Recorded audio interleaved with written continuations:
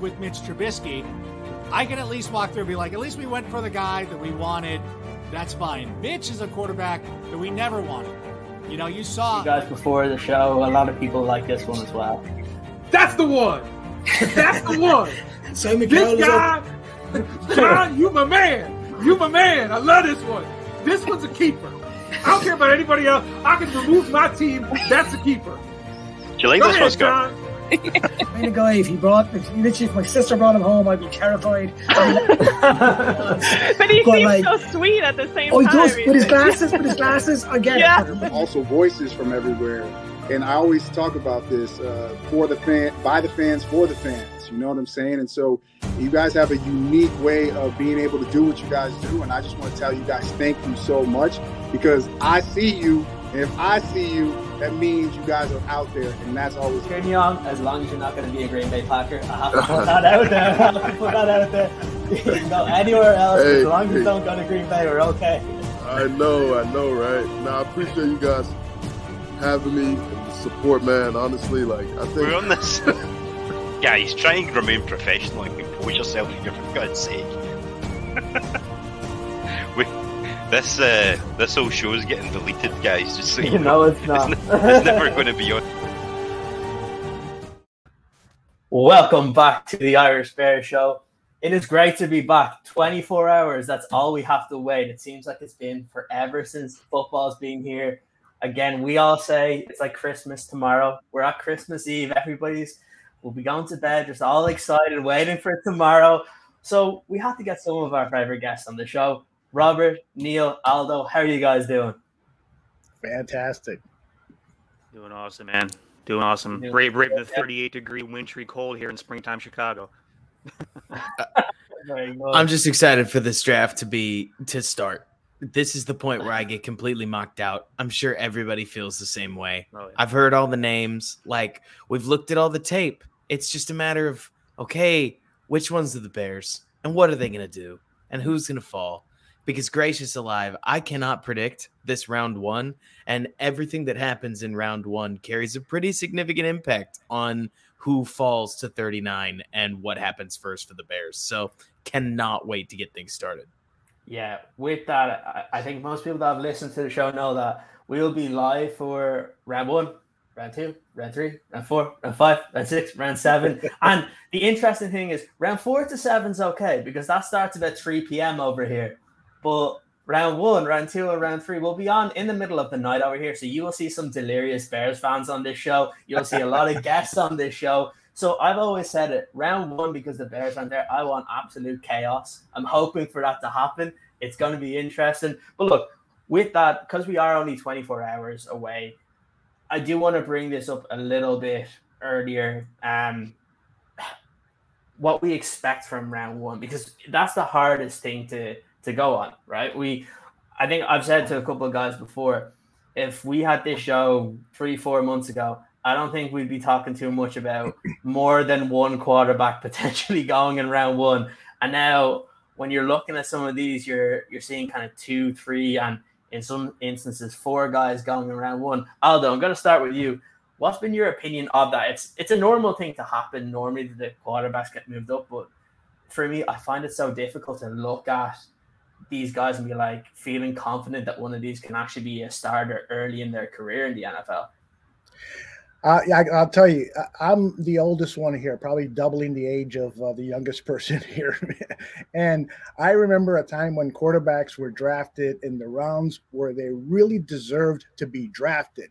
And because it's become a passing league, we're seeing quarterbacks overdrafted. I mean, we know no better example of that here in Chicago than seeing Mitchell Trubisky drafted with the 2nd overall pick and trading up for him and when having the 3rd pick.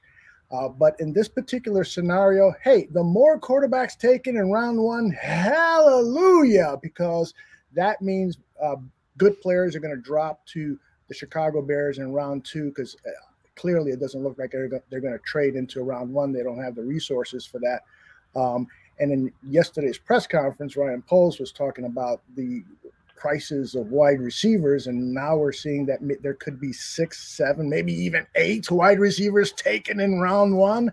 I know Robert was talking a little bit about wide receiver value. That's becoming sort of the similar thing with quarterbacks. And so I anticipate that the Bears are going to be searching for a quarterback just because they don't want to pay these incredible, a wide receiver because they don't want to pay these incredible prices that are happening. But yeah, more quarterbacks in round one. Absolutely. Bring it on. This is the year for it. And hopefully we can land players in round two that this team desperately needs. Yeah, I completely agree. Like, if you're a Bears fan, there's two scenarios that you want. Either you want a bunch of the quarterbacks to go in round one, or if only like two or three of them go, that some team drafts one really, really early in round two, and then other teams are like, "Oh shit, we need to go get a quarterback." That's what you really, really want. But look, it's going to be very interesting. Robert, I do want to bring you in because a lot of the Bears talk for the past 3-4 months now has all been around the wide receiver position, right? And trying to see who's definitely going to go round one. Is there any potential falls? Some people loving specific prospects.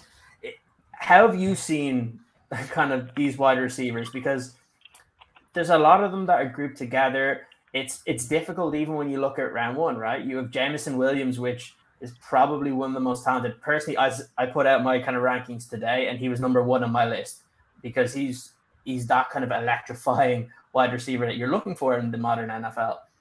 But the problem is he's injured. So there is that side of things. And there's more of those type of guys. You have different red flags for guys that we're expecting to be pretty good. So what's been your opinion of those wide receivers so far? Well, I mean, the wide receiver class looks really good. I mean, I would love to break out the word great or crazy or some wild hyperbole, but there isn't a Jamar Chase. There isn't a Jalen Waddle. There isn't these guys that we think are going to hit the league and just immediately explode quite like CeeDee Lamb did. There's a lot of guys that could pop off. I mean, could being the operative word, but like you kind of said, there's a red flag with everybody. I mean, I would say the Bears fans' favorite. I mean, how could I not talk about George Pickens in this case? Because whether you love George Pickens or hate George Pickens, he is the name that every single Bears fan out there has gotten familiar with. And for months now, people have said, this guy's the talent to be round one. This guy has the talent to be round one. And recently, people start talking about potentially his interviews weren't quite as, let's say, positive as teams might have wanted. And suddenly it makes sense why he might be there in round two. Either way, if we're seeing anything, the bright side about where the Bears sit, especially if they take a wide receiver at just about any point, is that wide receivers are becoming so expensive. You look at the deal that Tyreek Hill got, you look at the trade it took to acquire Devontae Adams, and then the new paper he got on top of that. It seems like we're entering an age where you can't just home grow your quarterback. You need to home grow your wide receivers while you're at it, or you're not going to find value. So for that end, I'm glad the Bears weren't heavy players in free agency, but Poles has got to hope that somebody falls to him or he's going to end up in a spot, you know? Yeah, it's just unfortunate, I guess, with this particular draft class that you go in and you don't have all those picks that you want. Because, Niel, I'll bring you in on this one because we look at it comparing the sheer number of prospects from last year to this year. This would have been the ideal draft to have those 10, 11, 12 picks because there's so many guys there. Like Robert said, with the way everything's going with wide receiver and you kind of need to home grow kind of your wide receivers, do you think this has to be a draft class where the Bears select more than just one wide receiver within their draft class? I think there's two positions where they're likely to select more than one in that particular position, wide receiver being one of them. I think offensive line would be the other. But, the thing about the wide receiver situation is that if you have one of those issues where you get 8 wide receivers in the first round, all of a sudden that drags all the rest of the wide receiver class up to where you're probably taking a guy in the second round that you would otherwise have on your board slotted as a third or fourth rounder, right? So it just moves everything up in terms of the quarterback situation, like Aldo was talking about. That helps us in our favor because it takes a lot more of those guys that would be going probably late first round, early second round, right where we'd be, early mid second round, and you'll put them, right, in perfect position for us to go ahead and take them. I think there are a lot of wide receivers in this draft. I think the quality of which is similar to where it was last year. Volume doesn't mean quantity, but it does mean opportunities, right? So I think what you've gotten is in day 2, rounds 2 and 3 is an opportunity to get a really good wide receiver at premium, especially if you're talking about a guy like Alec Pierce that probably doesn't go round 1, that, otherwise in other drafts, maybe a 4 or 5 guy. With his combine performance, now he's in 3. He might be right there between 48 and 71 in a prime position where you might want to go ahead and take a wide receiver, given the importance of taking a guy in the trenches with that first pick. Yeah, absolutely. Tony, welcome to the show. It's nice to have you here. Hello. It is good. Like you can compare kind of your Wi-Fi in the hotel to your normal Wi-Fi, which everybody slags you about. But like it's good to have you. Look, it's definitely worse here, man. It's definitely worse here. Yeah, very good. But look, kind of what the guys are saying, it's interesting when it comes to these wide receivers that we're all going to be watching at the end of the draft, see how many of them go. Is it going to be 6? Is it going to be 7? Is it going to be more than that? Now, over the last couple of years, it's averaged that it's been 6 in the first round. So that's what we would expect. If you start seeing 7 or 8, that's when Bears fans are probably going to have to deal with the fact that they're probably not going to take a wide receiver in round 2, and it may be in round 3. But look, it all depends on kind of what kind of goes on here. But look, what's been your opinion as we get 24 hours away? Like, we did our own kind of mock draft yesterday. You deviated away from going wide receiver in their first one. What are your thoughts just 24 hours away from the draft? What are you hoping to happen in that first round? I think you can, again, underestimate, as you say, the sheer depth of wide receiver quality in this particular draft. I think you could see the average number of wide receivers taken in the first round, maybe even breaking previous records in terms of the sheer number that will be taken. So, it's going to be difficult to kind of predict. One of the good things about this year, I mean, obviously we don't have our first round pick, and there's always some time when you don't have your first round pick, you've got slightly less interest in what's going on. But this year it's not that case at all, because you've no idea what order any of these guys are really going to go in. Even if you got to the top 5, there's no overall number 1 consensus pick at the moment. So, it's just interesting to see how things are going to materialize over the course of tomorrow night. So for me, what I'm looking for is, what's going to be left when it comes to the start of the second round.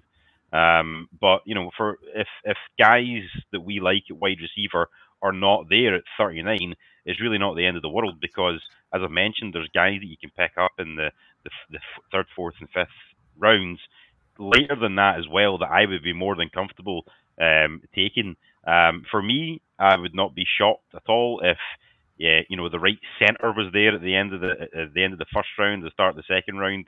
We maybe go for a guy like that, like Linderbaum, or I don't think guard would be taken too early. I think it might be later on. Maybe for the right tackles there, that could be a direction to go. But we've also got to think about cornerback. That's a way that the polls might go.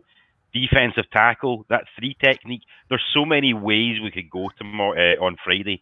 But as long as we've got some quality picks to choose from at 39, I'm not overly fussed about which direction we go in. And if it isn't wide receiver at first, then again, it's not the end of the world. Yeah, absolutely. Although, Robert, I'm going to bring you in on this before we get into our roundtable mock draft here. It's the funny thing, and I put this out a couple of days ago. I'm going to be getting out my popcorn the minute that the Bears pick a defensive player in round 2, because that's what it's going to be like. Everyone's going to go lose their absolute minds. Like, it's going to get to 38 and they're going to pick like Roger McCreary as their cornerback. And then everybody and the likes of Pickens, Watson, all of them are still going to be on the board. And people are literally just going to lose their shit. Like, I can't, like, it's like in a really like disturbing way. It's kind of like, it would be very funny, but then at the end, then you're thinking, I do want the offense to get better, but just to see people absolutely have the biggest meltdown ever it's just going to be very funny, I think. Well, so, I mean, that to me is the most complicated piece of this Bears offseason, is that when you take the long view, what does the team look like in 2023 and beyond, not just 2022, where I think we can all agree that the Bears would be, suffice it to say, a long shot to make the playoffs in 2022. That means that you can't draft a guard just because you don't have a guard. There's still guys like Eric Flowers out there. Folks may not like them, but whether it's Keelan Cole, Jarvis Landry, Odell Beckham Jr. is still a free agent, Emmanuel Sanders, there are free agent wide receivers out there. And if that means that a Logan Hall falls to you, if that means that an edge rusher that you love because you know that you're getting rid of Quinn in the middle of next season falls to you, like you're saying, maybe you take him. And maybe, just maybe, I mean, it could be anything. This could be anything. For all we know, Ryan Poles is back there, and he doesn't like Eddie Jackson, and he likes Roquan Smith, but he thinks that the linebacker market is too expensive. I'm not saying any of those are the case. We just don't know. And so depending on who falls to them, because I think personally that it's very likely an edge rusher gets to them, and it's just a matter of whether they want him or whether somebody else wants to come up and get them. It's going to determine where the Bears go with this, because offensive players are obviously at a premium. And while I would love for the Bears to take a receiver, like if I got to just choose, of course, I would love for them to bolster their offense with high-end talent, but it's a matter of getting the most value out of 39 possible. And like you're saying, there are a lot of good defenders that could very well be there. Whose phone is going off? Is that the draft phone already? Gotta pick it up, guys. Is that Brett Beach over there on the other end? Is he He's calling in to say you're absolutely right. I now wish we started the draft 35 seconds ago. That would have been perfect time. That's basically telling us that the draft needs to start. So what I will do is I will get this hooked up here. But look, Niel, I want to bring you in on this as well. As one of the conversations we've been having on this show is if you're, let's say, your expectation for a guard, a center, a tackle is available at 39, that who you would like, but then also kind of one of your top wide receivers is available. What direction are you going if it's let's say it's an interior offensive lineman versus that kind of, I guess, bona fide wide receiver that we've seen where the wide receiver market has gone? What would you want to see? It's tough. I think it really just depends on what your board, if you're the Chicago Bears, what your board looks like, right? If it's that outside receiver versus the interior lineman, or even if there's a left tackle that scoots into the second round, which is even more enticing given our absolute need for a left tackle. The blindside protector for Justin Fields. You don't want to get yourself into a situation. Aldo and I and our other partner, Dan Shin, we talked about it on our show, and one of the topics was relating to what the Bengals did with Joe Burrow and Jamar Chase, bringing in two guys that were on the field together, or even in the Bears, since it would be having a spectacular quarterback, bringing in a dynamic wide receiver, but nobody blocked for Joe Burrow. You guys ass killed last year, or the year before, I should say, right? And so that's the thing that you have to weigh is you don't want to have Swiss cheese up front to protect your quarterback, but you also need offensive help. So I think all things considered, I think you have to value the trenches over the side. However, I do believe that with both positions being of absurdly high need, that you need to just weigh who you have ranked higher on your board. If it comes down to there being a primo left tackle left on the board, I think you have to make that move. If it's an interior guy versus, let's say, we're 6th, 7th, 8th, or 9th receiver, that'd be a really tough call, right? And again, it just depends on how far up the board those two players are, and then you look further on down the draft is what's after that left tackle, what's after the interior offensive line, what's after that next wide receiver, who's been picked so far. With the first round, that is arguably the most unpredictable first round of my lifetime, it's really hard to say where you should go. Ultimately, we'll have obviously a better idea of where we're probably going to go tomorrow night, right, at about 10 o'clock or so. But the thing about it is you just have to weigh what you have versus who's already been picked, and just kind of go from there, guys. Yeah, absolutely. It's really that's the main thing, is not really knowing what's going to happen in the first round. It's crazy. Even normally you know who kind of the first 5 picks are going to be, but now we're still at the point that we don't even know who the first pick is going to be, and it is crazy. There's been rumors out there of what it might be, but then you never know what could happen. And we all know that if Jacksonville were able to, they would trade out of that pick in a heartbeat. So it is going to be interesting to see kind of what goes on here and how they do it. So with that in mind, what we will do is we will start this, I'll get this started, so we'll just kind of speed it up to where the Bears will be picking. And yeah, you guys would be like our front office there. So I would just be the dude that has to like go on with the monitor. I'll let you guys decide on what we're gonna pick. Again, it's interesting to see some of these scenarios that may come up and see kind of what comes up. By doing some of these PFF ones, I already know some of the players that are going to be available. It's the same ones. You see it on every person's mock draft. Yep. It's gonna be a lot of fun, but we'll get this started and see kind of what goes on. So it's just loading here, and we'll go start draft, and we'll just let the first round go. And it's gonna be interesting to see again when it comes to tomorrow night, how early is a team actually going to pick a quarterback? Because at the end of the day, it always gets pushed up. I wouldn't have thought that there would have been a quarterback taken in the top 10, but there is a very good chance that could happen. So yeah, look, Robert, I want to bring you on that while we wait for this to kind of move up into the pick. Would it shock you if you saw one or two quarterbacks going in that top 10? No, and I'm expecting it. I mean, am I the loon? Am I the crazy one? Like we all sat through in 2017 mock draft after mock draft after mock draft of people saying, you know, maybe I'd take Trubisky first round, number 23, but that's it for all the quarterbacks. Watson, Patrick Mahomes, I just don't know about that. That was real, and that was March of 2017. Desmond Ridder and Malik Willis. There's just too much Ridder smoke from what I'm seeing. Way too many analysts that are very, very high on him for me not to think that once Malik Willis goes within, I mean, gosh, I wouldn't surprise me if it's the top 7. It could be even sooner than that. Then somebody is going to take Ridder before they lose the chance on him. And then somebody's going to take Pickett after that. And then we might get a 4th at 32. Like, I don't know. It's a matter of whether Detroit's going to take Malik or maybe Ridder, I guess, at number 2, though that seems a lot for him. But personally, I think that quarterback is just a position of too much rarity. And if you like a guy, why on earth, what does it serve you to be patient, right? Because if you lose your guy, you don't get him. He's gone. And there's not necessarily just a fallback. You know what I mean? Yeah.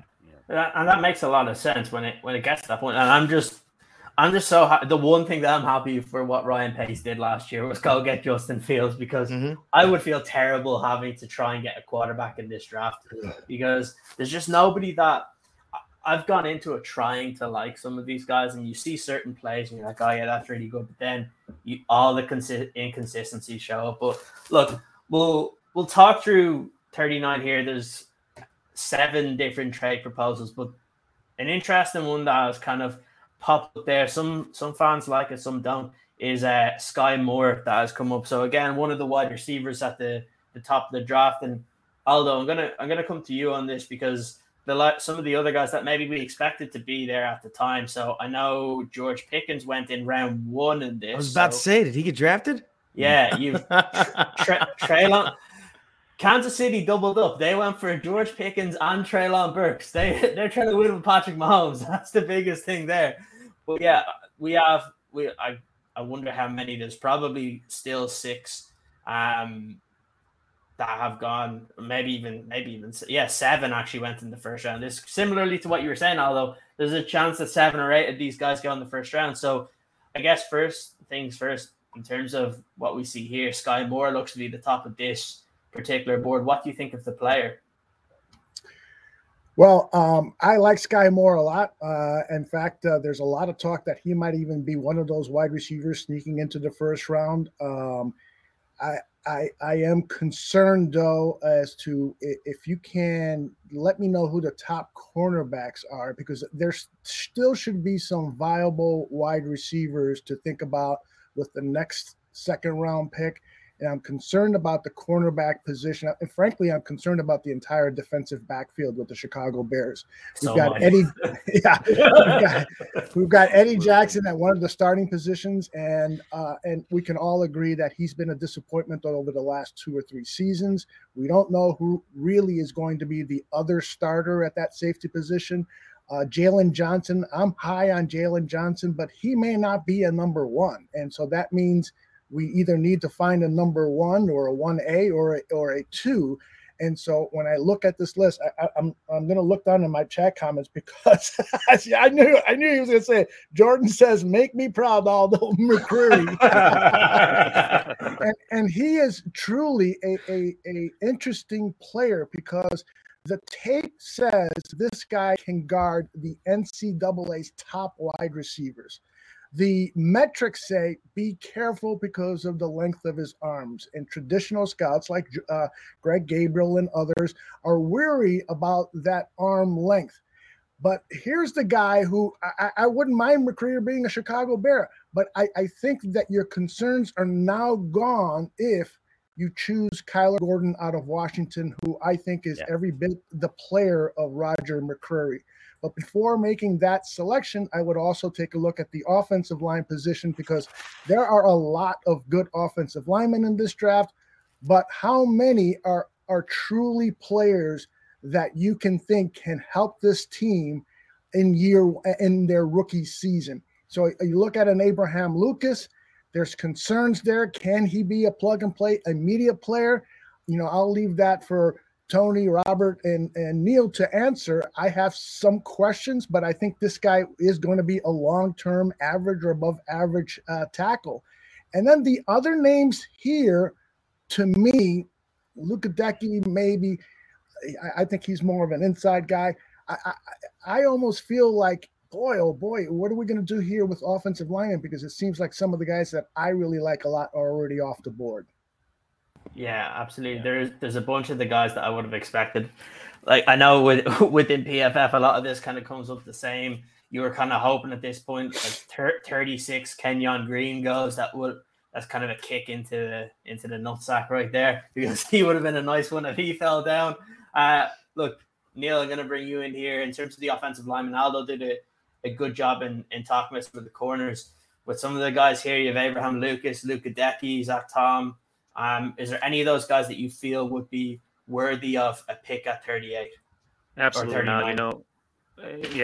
39, absolutely not. Abraham Lucas is the one that you kind of have to think about a little bit because he's a guy that has an absurd length. He's really good fundamentals. Technique wise, he's very smooth. He can drop well. Kind of light in the ass a little bit. I'm not sure if that's something that could be fixed in the strength room or not. And I want to say extremely athletic, but adequately athletic, right? Again, I can't remember if Aldo just brought it up or not, but in my head, I keep on thinking all the time whenever I see Abraham Lucas' name, right tackle. He has never played a snap in his career at left tackle, right? But he was a guy that looked at in last year's draft as a guy that could be potentially going out as a possible fix to the tackle position for the Chicago Bears, that we needed both left and right. And so, he's a guy that I've spent probably 2 years looking at, and I like that kid a lot. I just don't like him at 39 a lot, right? He's, to invest that kind of guaranteed cash into Abraham Lucas, or a guy that you don't know can play the left side when you probably already have options for the right side. That's kind of a stretch. I'm not sure what happens past Kellen Diesch, but from Luka Decky down to Kellen Diesch, those are prime, 4th, 5th round guys for me. On boards where I have all those guys falling. Cole Strange is the one that me and Danny talked about on our last show, draft last week, as a guy that I think really honestly is a 3rd rounder. If you look at both of our boards, if you look at a lot of boards around the league, a lot of draft rooms, Cole Strange is a guy that sort of has a little bit of that sharpening to him. He's tough, he's physical, he has some nasty to him, a great length and size, can play all 5 positions, to be honest with you. He's sort of being pegged as an inside guy right now. He played, I think it was left guard at Chattanooga, has played some tackle in his career, worked out at center at Senior Bowl. So he's a guy that's really intriguing from a size, strength, position versatility standpoint. Keep on going down there, Kieran. See who's left. Sean Ryan is a guy that I think could be a 3rd or 4th. But I think you're getting into the point that I'm making here is that your options right there aren't great. And so I think that, it's really tough. Like, you got to weigh that with the receivers that are left. You got to weigh that with who escaped out of the D line group. I'm supposing nobody.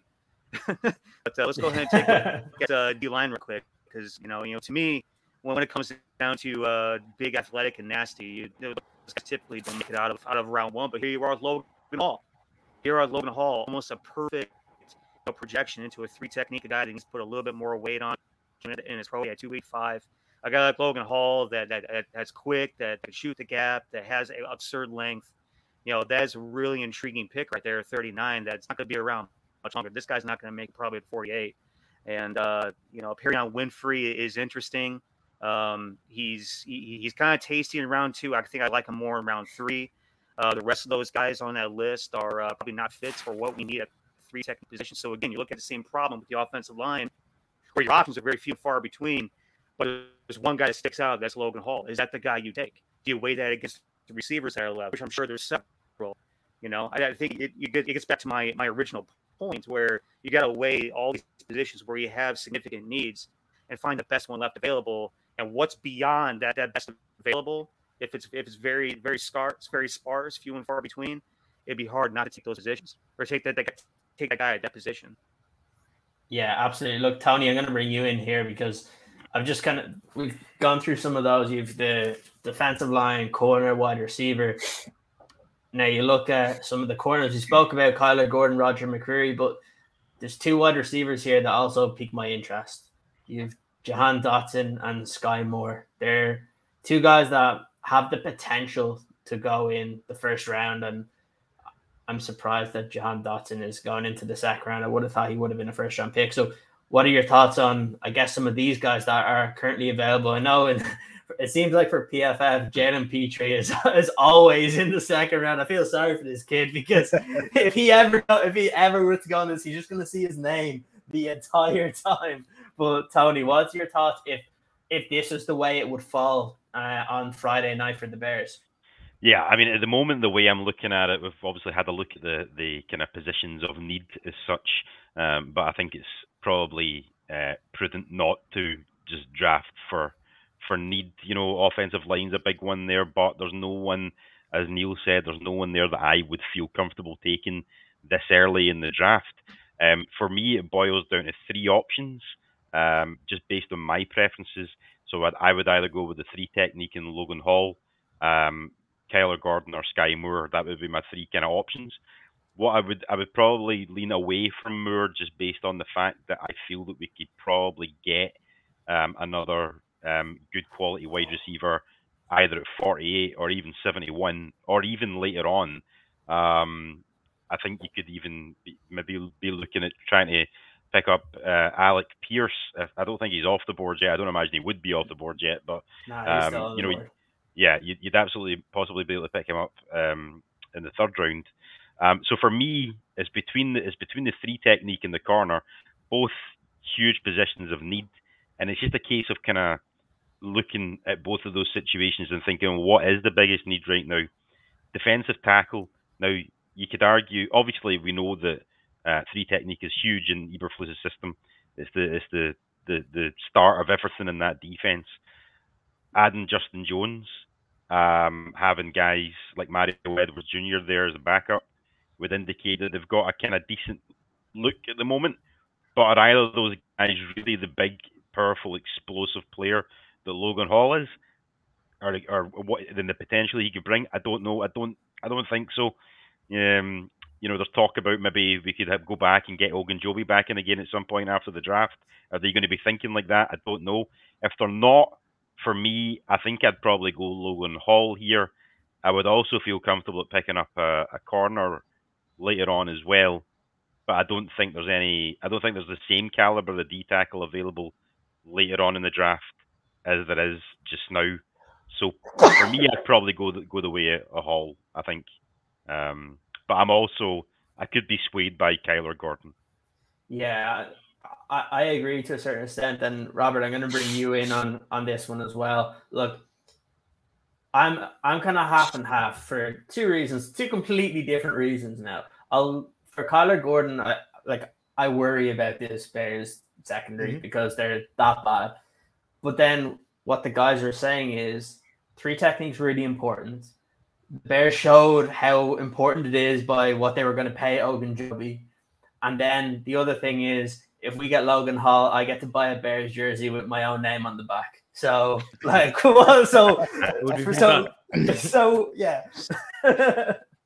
So I think the most complicated piece about this, and granted, I'm going to be hitting y'all with my opinion on the Bears defense, I guess, but you have to go through, you have to rank your positions, and you're not allowed when you go and you rank positionally what matters within this defense. You can't say all 11 positions. You have to prioritize. We need this guy over this guy. We need that player over that player. And if you ask me, Matt Eberflus's cover 2 base defense is more safety heavy than it is corner heavy. It's more 3-tech heavy than it is edge heavy. And it's more linebacker heavy than a lot of other defenses because those linebackers have to do a lot. It's part of why the corner is, I don't want to say unimportant. It's more that it's just not the deep and desperate need that having great corners is in something like a cover 1, cover 3 defense, the kind of things that they run down in Tampa Bay. So while I totally hear you on Kyler Gordon, he's an awesome player. If anything, I'm honestly annoyed that Logan Hall fell to us because I don't think he'll be there. And if he is, I'm not going to be able to cheat like I know I can in this PFF sim. Look at the fact that he's ranked number 72 and mutter something about how we could definitely get him at 48 or lower because I'm a cheater when it comes to mock drafts and I play the ranking. The point being that if we're earnest about what I think Matt Eberflus would do, the only big spend that the Bears had this offseason was handing a fat contract to a 3-tech that then failed his physical and could not play the position. So I think it only makes sense to draft Logan Hall in this setting. If he wasn't there, the Sky Moore question is really interesting because I think Sky is an awesome player.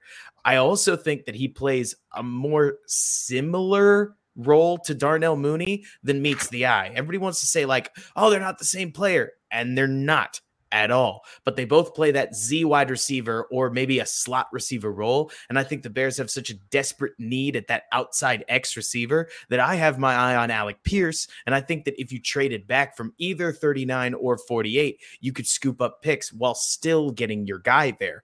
And so if it's me, based on the board, I would take Logan Hall. But if Hall wasn't there, I'd be looking at those 7 trade back options because trust me, you'd get a great deal for somebody saying, I need Sky Moore. And they'd be right. He looks really good. Yeah, I completely agree, especially when you look at Logan Hall. He fits exactly what Eberflus looked for in that 3 technique. And I think if this were to happen, I think it's pretty much a no-brainer there if they were really wanting that kind of 3-tech, which we've said is one of the most important positions in this defense.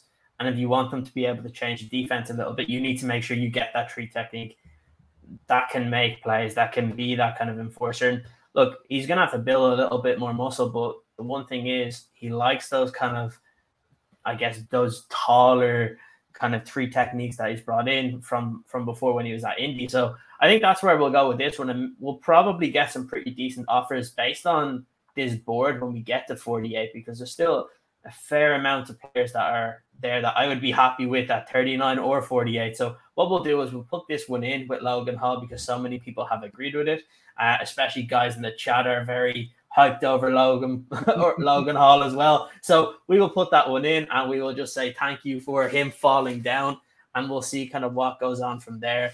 It's a couple of quarterbacks have gone between here, so this is a very good situation the Bears are going to be in. Kyler Gordon goes one right ahead immediately.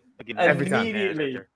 Yeah. So I guess the question is, because we can go back to the same, put up the same positions except for 3-tech. I'll put in this and I'll put in corner as well. Because you still have Jahan Dotson, Roger McCreary there, Abraham Lucas is still there, Jalen Tolbert's there. Or do we look to try and trade down and accumulate more picks? Aldo, I'll start with you. Well, let's see. We've got 4. Is that 4 there? Trade offers. Let's see what we've got there. The top one is usually the best one. I've done this a few times. Kansas City at 50. Course. So you only go down by 2. Brett Veach on the phone earlier. It was Brett Veach in the phone. We knew it. He just called too early. Well, let's see what happens if you offer them the 48th for 50 and 94. I think that could be fair. They're saying no. No.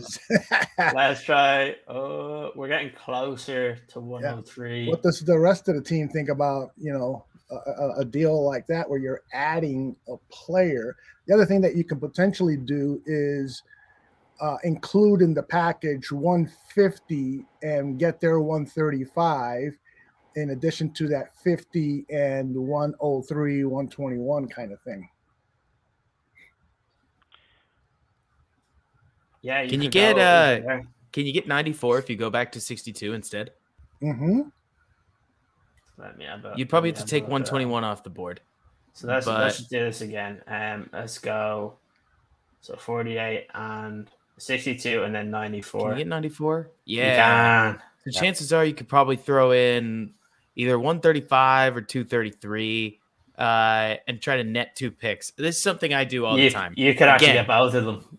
Again, I'm a cheater, and I've played them up a little too many times. So I've gotten used to what you can get. But I think you can net 3 picks, go down to 62. You'll have either Cole Strange, you'll have Godeke, you'll have Zach Tom, you'll probably have Alec Pierce. Like, you'll have your pick of the litter of your, let's call it, early third rounder there at 62, and you net a top 100 pick. To me, it's a no-brainer. How do we I'm feel with about that, Robert guys? on that. I like guys that cheat in my draft room. So do I like it too. If you're gonna trade back and accumulate more late round picks, this is the draft to do it in. So I am all for this move if this is what we're gonna do. Fuck it, let's go for it then. Yeah. So offer the trade, it's been accepted, Hey. and now we resume and we kick back while there's 14 picks going on. A bunch of some wide receivers have gone. Roger McCreary goes. Brisker, Trey McBride. Abraham Lucas goes to the Packers. John Mechie just went. And now here we are. Jalen Tolbert is still available there. Luke Gadecki is available. Chad Muma is available if you want to go linebacker. You still have Dylan Parham as a guard. There's Darian Kennard, Donovan West, Kyle Phillips, Perion Winfrey's available, Cole Strange, Calvin Austin. And there's probably, just because I know roughly where they are in this, there we go. There's Danny Gray and Alec Pierce are available later on. I know people would want us to talk a little bit about them. So what I'll do is we'll put in a couple of the positions. So we'll go wide receiver, we'll go offensive tackle, we'll go interior. I will go cornerback as well. So this is the top of the board right now. So Robert, since you were talking about trading back, what do you like so far here when you've kind of seen some of the guys that are available? If it was me, I would take Alec Pierce. Again, this is where the board and I disagree. I don't think that he's number 98 overall. If anything, and somebody said this 62. In the chat, I know. If anything, I think that it's a question of whether he gets to 62, but I would consider a handcuff between him and Jalen Tolbert, because I'm telling myself when I trade back like that, I don't think both of them go. I think one of them goes, and I'll take the other. Now, both of them are available here, so I'll take the guy I like more personally. And I know this sounds ridiculous to a lot of people, but I think that Alec Pierce fits in that Van Jefferson, Gabriel Davis, or if you wanted to stretch it a little bit, DK Metcalf role, where you can stick him as an outside X wide receiver, and he supports Darnell Mooney by taking the top off of the defense while also running basically as fast as he can on just about every route, which gets him open on digs, yada, yada, yada, scheme stuff, blah, blah, blah. But to me, I think that he matters maybe more than picking out your specific guard, because it's harder to replace a wide receiver, as we've clearly seen. And so I'd take him and then let the rest of the chips fall as they may. Niel, I'm going to come to you next on this. We have a bunch of wide receivers available, a couple of the tackles, Luke Gadecki, Zach Tom. You have Dylan Parham on the interior. There's Cannon Deesh is still available, Darian Kennard, Donovan West. You mentioned Cole Strange earlier on as well. Mm-hmm. Where are you looking at this point in time? Are you looking offensive line? Do you agree that maybe this is the time to go for a guy like Alec Pierce, or is there somebody else that you would have your eye on here? Let's just go specifically wide receivers on this drop down. So what's left on this board from that position alone? Yeah, absolutely. I think that can really, clear a lot of things up.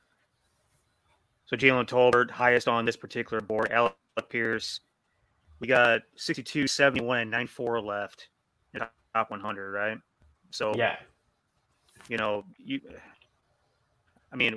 Tolbert, Phil, Gray, Pierce, love all 5 of those guys, to be honest with you, for a lot of different reasons. Beyond Pierce, go ahead and scroll down for me.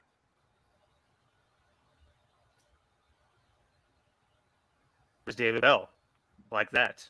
That's good value back there. Well, we could probably snag him at 71 or 94, which is probably where he ends up. Yeah. He probably ends up in the 3rd round anyway, I think. But yeah, the point is that you have probably 5 or 6 high value guys left between now and the end of round 3. And I'll go specifically to interior offensive line. I think there's a couple guys here listed on tackle that I really don't think are tackles. Yeah, I know. Zach Tom is a guy that I'm going to have at center. I'm not going to have him at tackle. I think he's he could get you out the game at tackle. He's not projection at tackle. Cole Strange right there is the 3rd from the top on interior offensive lineman. That kind of scares you looking at it's only 7 picks or 9 picks using advanced math. It's only 9 picks between now and 71, but it kind of scares you a little bit. Big athletic dudes are hard to come by. And then go to corners for me, just specifically corners. Yeah, absolutely. One thing I'll throw out there that's kind of like Niel's hinting at is in the wide world of football, tackle is one of the hardest positions to learn out there. I mean, tight end is up there. I think obviously quarterback, and everybody knows that. But in terms of plug and play, you get a lot more plug and play defenders than you do offensive players. And the tackle is one of the hardest to come along and takes a while. So how many tackles really in this draft do you think are plug and play over Larry Borom in his 2nd season? You don't even have to think the world of Larry Borom. You could just think that he's going to hold water at the spot. And like you're saying, Niel, I worry that a lot of these developmental tackle options, like Deesh, not a bad example here, I don't think he's starting over Borom. And no. if you don't think he's starting over Borom, then maybe it doesn't have that, like, I need it value that some of the other positions on the Bears roster do. It's so weird looking at this because obviously if we could, we'd take probably 20 of the 3rd rounders and immediately slot them in. But you have to prioritize. And so, like you're saying, I mean, you got to address the holes first. And I think that goes to what Poles was saying, is that he was telling us that the offensive line position here, that it's deep in this draft. He's essentially telling you that, like, if they're gonna go, let's say interior, they probably don't have to do that very early on in the draft, and people are gonna lose their minds because they're gonna be saying, oh, they still haven't addressed the offensive line. But the one thing that I've always said is, when you have a GM and an assistant GM that used to be offensive linemen, they know what they're looking for. Like, it goes back to the whole Ryan Bates conversation where most people didn't know who the dude was. And then suddenly they see that the Bears are interested in him. And then they start watching it. And then everyone's like, oh yeah, the Bears need to go get this guy. Like, that's where I have trust in whatever offensive lineman comes in, that you can kind of rest assured that when you have 2 guys that have played the position, know what it's like, have had to go through it the hard way where they both were UDFAs, they kind of know what they're looking for. But look, Niel, I'll continue here with you because we have the corners up here. Is there anybody here that you like at this position, or would you be sticking with kind of either offensive line or a wide receiver? Guys I like, not guys that I love. You know what I mean? And for you're still talking about 2nd rounders, guaranteed money guys that you need to come in and play right away, right? Guys that I like, guys that I don't love. Guys that are going to take a little bit of a developmental period to get them to where you need them to be, if that makes sense. Like for instance, Damari Mathis, I think he needs more seasoning, more coaching. He can kind of get lost on routes. I do love his physicality, and his style of play fits very well. Mark Emerson is a guy that can run well, that has great length and size, that plays physical. Again, a guy that's physical and can move in open space. I think there's a lot of difference of opinion on whether or not he can play off coverage. In some of the all-22 film I've seen of him against LSU and Alabama, I could see him playing off coverage. Now, again, like Damari, he's a guy that does need a little bit more seasoning to get him where you need him to be. They aren't guys that you take, anywhere in round 2, in my opinion. Like I said before, because of the guaranteed cash. If you go below Martin Emerson, I'm not saying any of these guys are going to be, takeable in round 2, but the greater point I'm getting at is that you have guys like Zion McCollum, Alante Taylor, Kayvon Barnes, Kobe Bryant, 4 other guys that are gettable. Again, using Robert's analogy, cheating, if you will. If you look at where they fall in the draft projection, you can get these guys later. Obviously, we don't have that kind of luxury if we're in the actual draft room. I think Zion McCollum is a guy that goes round 3. I think Alante Taylor is a guy that goes round 3. Martin Emerson's a guy that goes round 3. And DeMar Mattis, I really honestly think he's probably late day 3 or late round 3, early round 4 type of guy. Yeah. So we're at the back end of round 2. We still have 2 more picks until we get out today. To me, I'm going to stick with either wide receiver or offensive line. I think those are, given the options left available and where the projections are, if you're cheating a little bit. But still, in my mind, I feel like those players that are left are still gettable later on. I'm not so sure that Cole Strange, being the one guy on the interior offensive line left on the board, is going to be gettable in the next couple handfuls of picks. And so, to me, if I'm looking at what's left on my board, the guy at the position that's pretty much like the Lone Ranger right now, is probably where I'm going as one guy left on the board at that position. I think it's a tremendous value that I'll go ahead and get right away. Okay, so Tony and Aldo, because we have these 2 guys. One wants Alec Pierce, other one's talking about Cole Strange. Tony, I'm going to go to you first. Do you want to see a wide receiver at this point in time, or do you feel like he can wait a little bit, or are you kind of going in on kind of the interior offensive line and trying to shore up that right guard position, which realistically right now for the Bears looks pretty ugly? Yeah, I mean, firstly, keep in mind we're going to be picking again in 9 picks. So I'm comfortable that I could still pick up a guy who plays interior offensive line, who I'd be happy to kind of put in there. The question I would ask you is, if you don't pick up your big X receiver now, when do you do that? There's the threat that you can, and there's some great receivers later on in the draft, but whether they fit that particular role or not, I don't know. I think Alec Pierce fits into this scheme very, very well. Obviously, he's got a bit of development to do, but this season is all about developing the team and the scheme and everything that goes along with that, so we can grow together. So for me, if you don't take Alec Pierce just now, you have the possibility of not being able to pick up a similar type of player later on. Whereas I feel if you don't take, for example, Cole Strange just now, that I would be comfortable that I would probably be able to get another interior offensive lineman later on. So for me, my argument would be go for Pierce. He's not only the kind of, I wouldn't say he's the bigger need, but he's definitely one of the biggest needs. But he fits the scheme perfectly, and he's got bags of potential, and it's possible future wide receiver 1 for us if it all goes to plan, and we missed out on some of the guys before and Pickens, etc. So for me, this would be the next option down, and I think we have to jump on it just now. All right, Aldo, it's coming to you now. You've heard all the comments from all the different people within the front office. You have an opportunity to make this selection. What direction are you going? I'm handing it off to you. Listen, I'm going to make the case for drafting the offensive lineman because, there are still going to be some good wide receivers available coming up.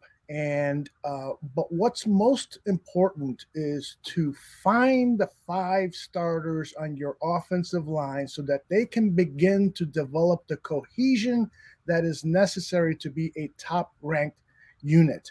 And so the quicker you can find that chemistry between those 5 offensive linemen, the better. So let's go for the top player on the board who is an offensive lineman and then get them to work so that they can develop the chemistry that is necessary.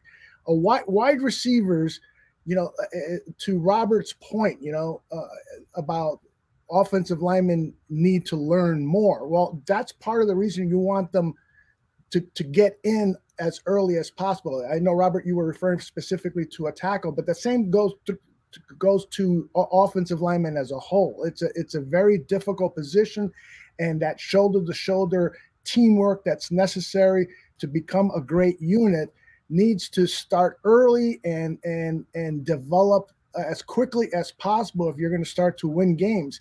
And not only will it help Justin Fields, but it will help this rushing attack, because if we're going to win games in 2022, we're going to have a great rushing attack with Montgomery, Herbert, and I think that this team is probably going to find a gem of a running back either late on day 3 or as an undrafted free agent. So I'm leaning towards offensive line, so I think it comes down to you to make that decision. Yeah, absolutely. Look, Niel made a very good case there for Cole Strange. I think he would be very mad at me if I went for a completely different offensive lineman here. So I think what we're going to do is I trust the people within my front office. So I trust their opinion. So we will go with Cole Strange in this. And like Robert said, maybe cheating this system a little bit, we may end up getting a receiver anyway. Yeah. You know Pierce is going to be there. So it'll be funnier now if he's not going to be there. But the luxury of foresight, guys, you know.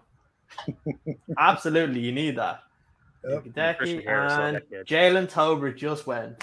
So I think we had this conversation already. So I think we already know where we're going with his selection. So we won't waste any time here. We will go and take the wide receiver, unless anybody wants to say anything else. But I think we spoke enough about the other option, considering he's here.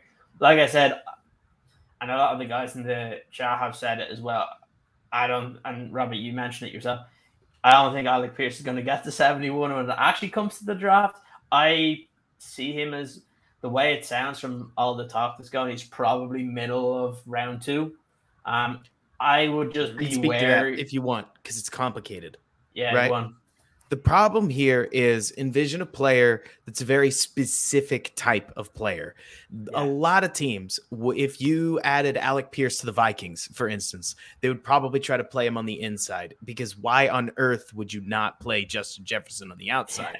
There are a lot of teams out there that they don't use a star Z receiver, if you will. The Bears do. It's Darnell Mooney. I mean, people have been having the whole wide receiver 1 conversation for 2 months on like whether Mooney is or isn't a wide receiver 1. And the guy's a 1,000-yard receiver. Say what you will. That's hard to do. But most teams are still on the whole, we have a big X receiver, and that is our superstar. Pierce isn't going to be that, but he doesn't make a lot of sense on the inside. So if you will, his overall grading is relatively low, but to teams that would fit him in, like the Bears, the Rams, if they needed somebody, the Packers make a lot of sense here, because he would basically be Marquez Valdes-Scantling and Alan Lazard in one player. So you'd get one guy that could play what 2 guys normally do. And the teams that like him and would fit him, I tend to think they're going to fight over him. Like, honestly, somebody was saying this to me earlier. I'm not 100% sure that they make it to 62. I just don't know. It's hard to tell, right? But on the board, he's going to have a lower grade than other guys, because he's less complete, even though he's better at what he's good at than some guys are at their best trait. Yeah, I think that the Bears and Indy may be fighting for his services, because whenever you hear about Indianapolis, he's one of the names that constantly comes up with a lot of the beat reporters there when people ask them about who they would like them to target in the second round. So it'll be interesting. But look, what we will do is we will select him here at 71, and we'll just sit back and wait for whenever 94 gets there and see what's going to be available. But it's going to be interesting to see what happens, whether it be we've gone kind of offensive line, we've got now the wide receiver as well. Like it's interesting to see what's gonna come up. There's a couple of Cam Jurgens goes, Dameon Pierce, and Brian Cook just goes. So at the top of the draft board here, you have Marcus Jones, cornerback, Kellen Diesch, Dominique Robinson from Miami, Kyle Phillips, you've Danny Gray, Damari Mathis that Niel was talking about earlier, Khalil Shakir, Luke Fortner if you wanted to go center. Aldo, I'm gonna come to you, and I'm gonna circle a name just because he's been one guy that I've been very high on from the very start, and I at the beginning, not a lot of people were talking about him. Now everybody's talking about him. And it's the tight end, Jelani Woods. Mm-hmm. What do you think of that position going forward? Do you think it's enough just having Cole Kmet? Do you think at this point in time, there's just other positions that might be a little bit more important? And what do you think of the prospect? No, I like Jelani Woods a lot, and I think he would make a lot of sense for this offense. There is nothing wrong with having a 2 tight end offense. We've seen the New England Patriots have great success with it. It's become a model for other teams. Jelani Woods is probably wouldn't be my choice here, but given that we've got 2, 3, 4 other choices that aren't too far away. If I'm getting a good argument for Jelani Woods that he fits into a 2 tight end offense and we can run that offense with Darnell Mooney, play that formation, I'm all for that. Now, tight ends, usually it's year 2 or 3 before they truly develop into what they are going to be. And I expect Cole Kmet to have a big jump. He had 60 plus catches this past season. I expect that the chemistry between him and Justin Fields to flourish. So it's a tough case. I don't have an answer for you, but I would entertain, if I was in your shoes, I would entertain arguments from the team about Jelani Woods over some of the other need areas, which include, again, I still feel that safety is a huge position of need. I feel like more depth is needed at the wide receiver position. I've also had my computer open to see where are some of the free agent strengths at certain positions, because this is going to have to go back to the free agency well to shore up some other positions. Post talked about how they're going to be really involved with undrafted things. Unfortunately, there's a pool of money that every team has, and if the Bears think that they're going to address a lot of those needs through undrafted free agents, that really just means that you're going to get a lot of mediocre, below average players. Because if you use a lot of that pool money for one particular player that you have, then you're really not now scraping the bottom of the barrel. So free agency, a veteran free agency, undrafted free agency are other player acquisition tools that Poles has available to him. So we have to keep that in mind as we make these selections going forward. Absolutely. Robert, I'm going to come to you next. Is there any position that you look at here where you think that it's an important area to go, whether it be cornerback, if you go tackle with a guy like Deesh, or do you kind of double up and try and get another wide receiver at this point? Well, I am a nerd with a capital N, so obviously wide receiver makes a lot of sense here, because adding more talent at a position that the Bears have fundamentally not addressed. Yes, they got Byron Pringle, but given that they lost pretty much their whole wide receiver room, they do need to stock it with bodies. But also, I mean, when you scroll up and you take a look at that corner that's still left on there, in particular, what Marcus Jones would offer is a potential future nickel. Because if there's one position that I do think is more important in the Bears defense than it is in basically any other defense, it's that nickel corner. And yes, everybody obviously knows just how effective Bryce Callahan was in 2018 and Buster Skrine's well-documented struggles. But that nickel corner has to play a lot of man vertical roles, a lot of underneath sitting roles, and the Bears are down a returner. So Marcus Jones is certainly somebody to consider, because he would add a lot of the returning juice that the Bears lost with Tariq Cohen. That said, I'm super flexible. If there's a defensive lineman you guys are into, I'm all for it. The safeties that I would otherwise want are probably gone, so I'm sitting around waiting until I can pick JT Woods in like the 5th round, and also keeping an eye on probably Pierre Strong, the running back. But I would have a lot of options here. You're not going to hear me banging the table for one person in particular. Yeah. Niel, I'm going to come to you next. Where do you see it going here? There's a lot of kind of still very good wide receivers that are available. Like Robert said, the wide receiver room has essentially been decimated, and you're going to need to, if you're going to draft one, you're going to need to pick up a couple more in that UDFA market, or maybe you're going to sign one after the draft. There's a couple of good corners here as well, which is another position where there's just not a lot of bodies for the Bears right now, and you could easily see them drafting at least one of each and possibly trying to target that as UDFAs start coming off the board once it's the end of the 7th round. So what are you targeting at this point in time? I'm going somewhere in the secondary. If you look at what we have going on in the corner room, Jalen Johnson is definitely a 1 or 2. If you look at what happened outside of Jalen Johnson, you're looking at Thomas Graham, who I feel personally is your other corner on the outside. I know that there's a lot of unprovenness about the idea of that, and he did spend the entire last year on the practice squad, which infuriates me to know.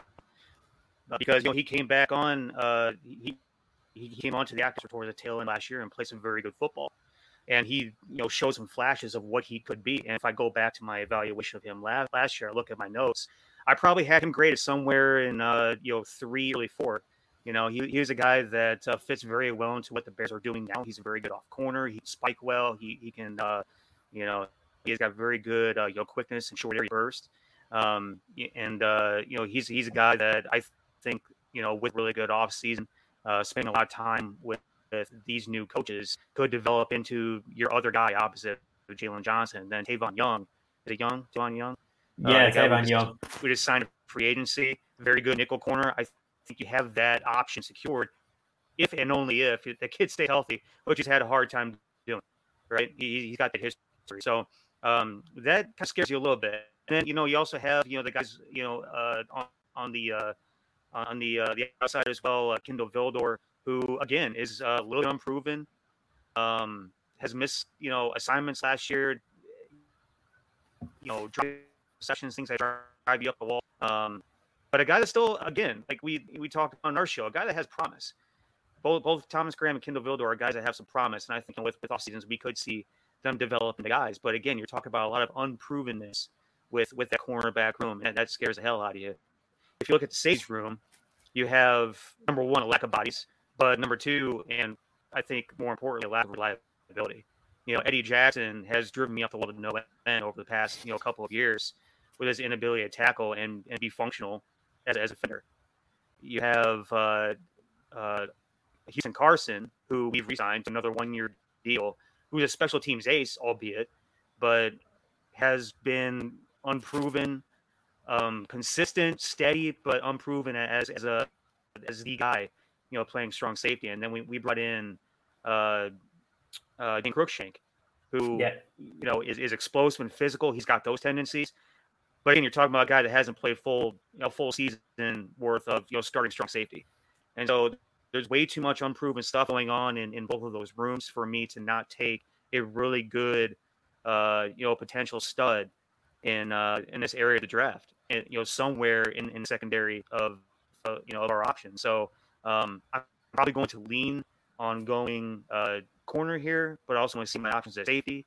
I'm not sure exactly what's left. Scroll up just real quick. I didn't see the top of the list there. Okay, so yeah, Marcus Jones. Like, to me, Marcus Jones scares the hell out of me. I think that he's going to end up being a special teams guy solely with, 5'8", sub 30 arms, small hand. Like, everything about him is small. Granted, he's explosive and he's a playmaker, and that's great. And if he doesn't make his money as a corner or as a nickel, you probably have special teams ace, which is fine. But you can't. To me, you can't risk not taking a guy that you can depend on growing into your number 2 corner with a guy with those measurables. DeMar Mathis, like I said before, is a guy that has the physicality, that can play off ball, needs to grow into the position a bit more, needs more seasoning, develop those instincts more. A little further on down, I saw Zion McCollum is still available, which is probably right around here where I expect him to go. I said, round 3, early round 4 is probably where he ends up. Alontae Taylor, same way. I love Zion McCollum's natural movement and what he did in the Underwear Olympics in Indianapolis, a lot more than Alontae Taylor. But Alontae Taylor is so much more physical than Zion McCollum. And I think Alontae Taylor, if he's not a corner, he's absolutely a safety. Go ahead and scroll on down just a little bit more. That's Alontae Taylor. Kobe Bryant's a guy that I feel is very fluid in space. He's a guy that's played a lot of off coverage when he was in Cincinnati. He won the Thorpe Award because he was the only guy that was thrown to on that defense, and he made a lot of plays. Granted, he's not a finished product yet. He's not the guy that is a plug-and-play dude. He's going to come in and compete, though. And you're going to have three guys essentially competing for that number 2 corner spot. He would probably, in a real world, fall right around here as well. So in terms of your options at corner, you got some options that would fall right around this area that'll be tasty, options for us. And you would look at what we're taking. If you go to the safeties, or safeties are included in this, aren't they?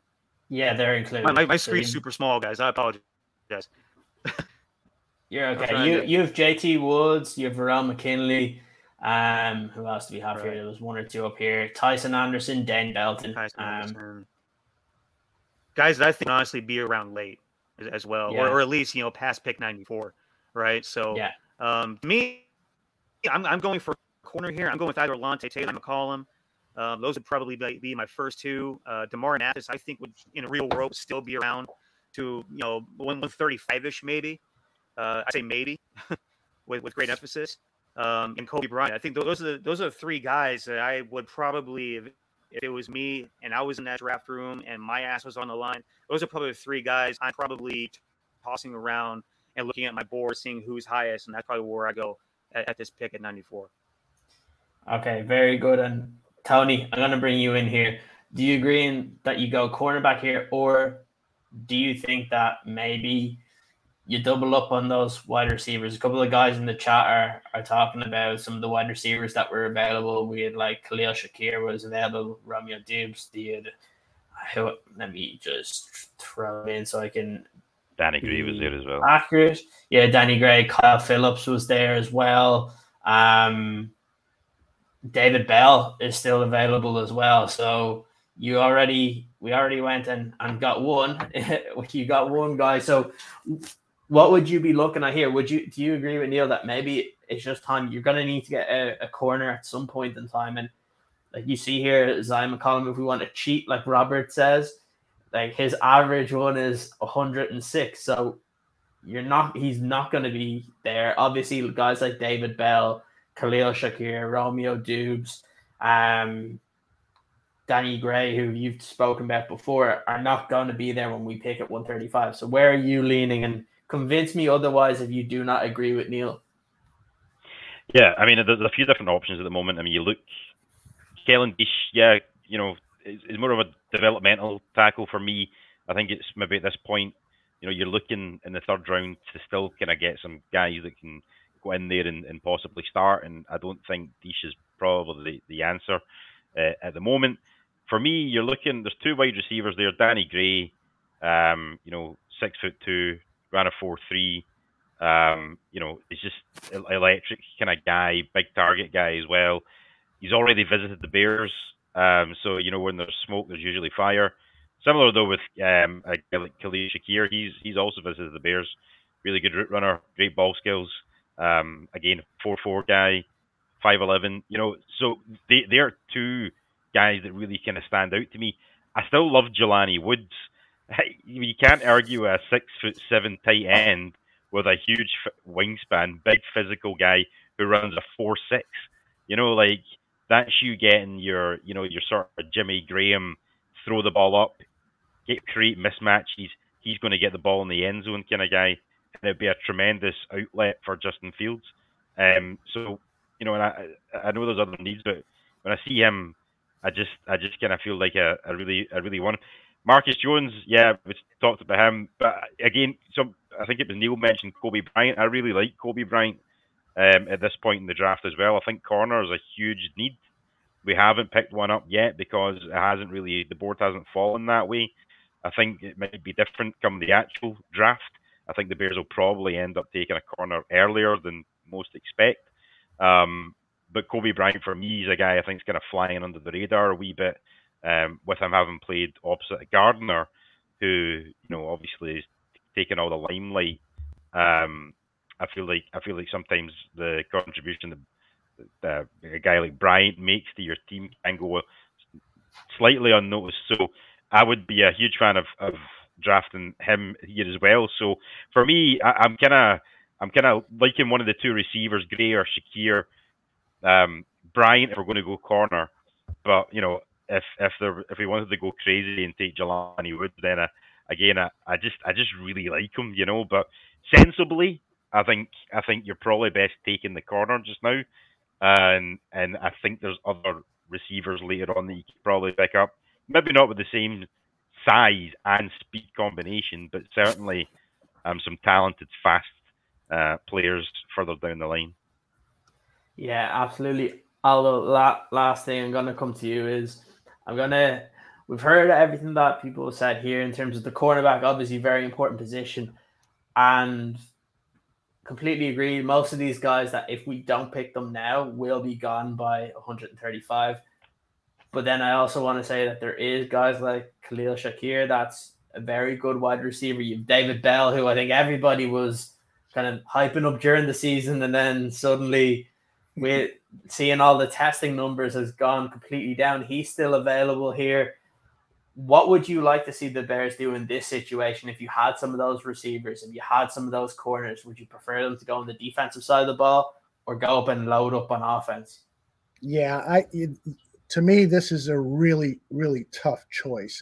I like the two players that I like the most of all of these that have been discussed are Marcus Jones, and I know that that's not going to make Niel happy, but I really do believe that this guy can help out at that slot cornerback position. He'd be competing with the free agent acquisition of Tavon Young, but Tavon is under a one-year contract, and so if Marcus Jones is going to see some spot duty at that slot position and play behind a veteran and learn about the NFL game, then that's all the better for him. But he can immediately pay off dividends with his special team play.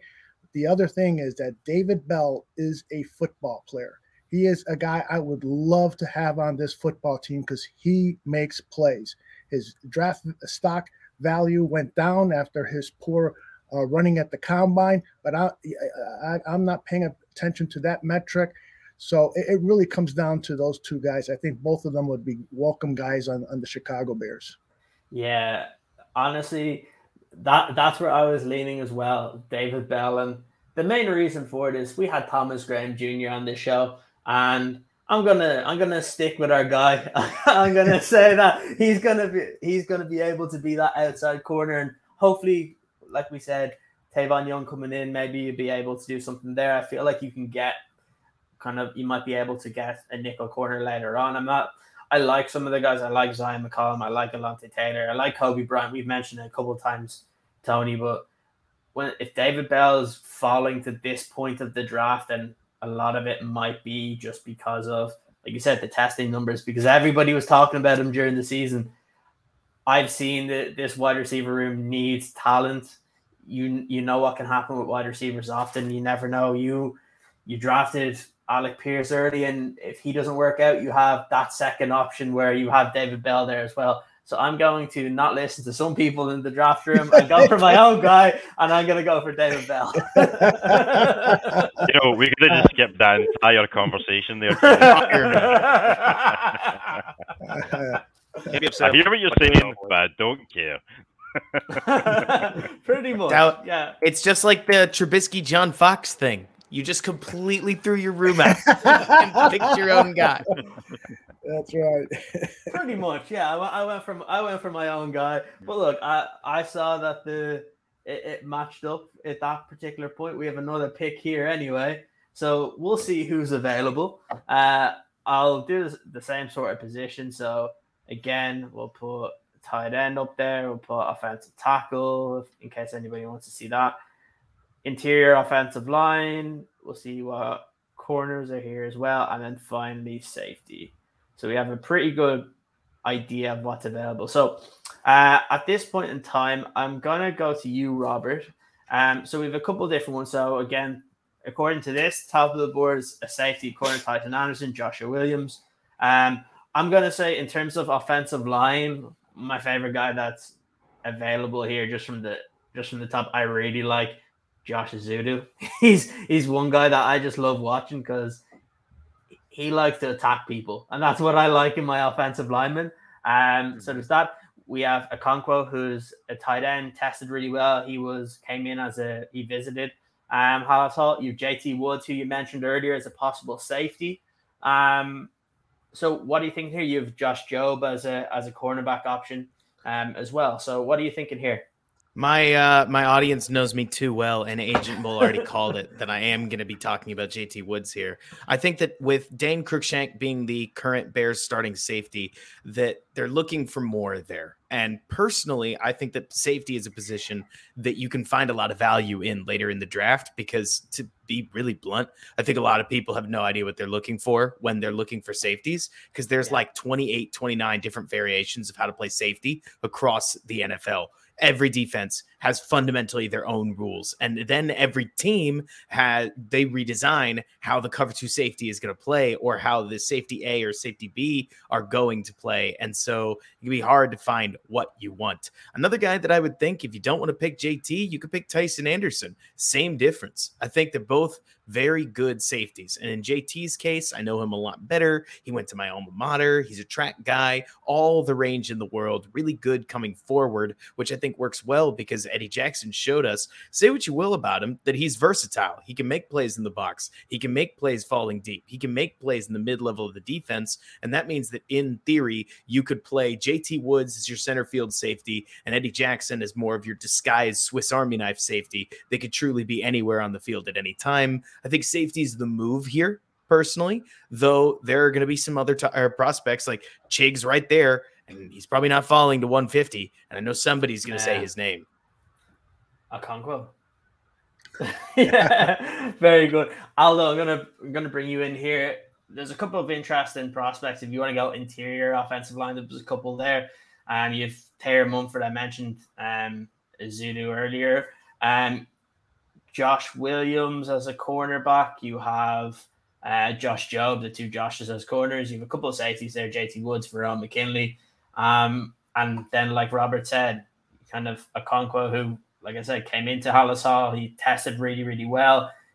Will kind of be that extra weapon. You don't really, mainly because of the size. But what would be your opinion at this point in time?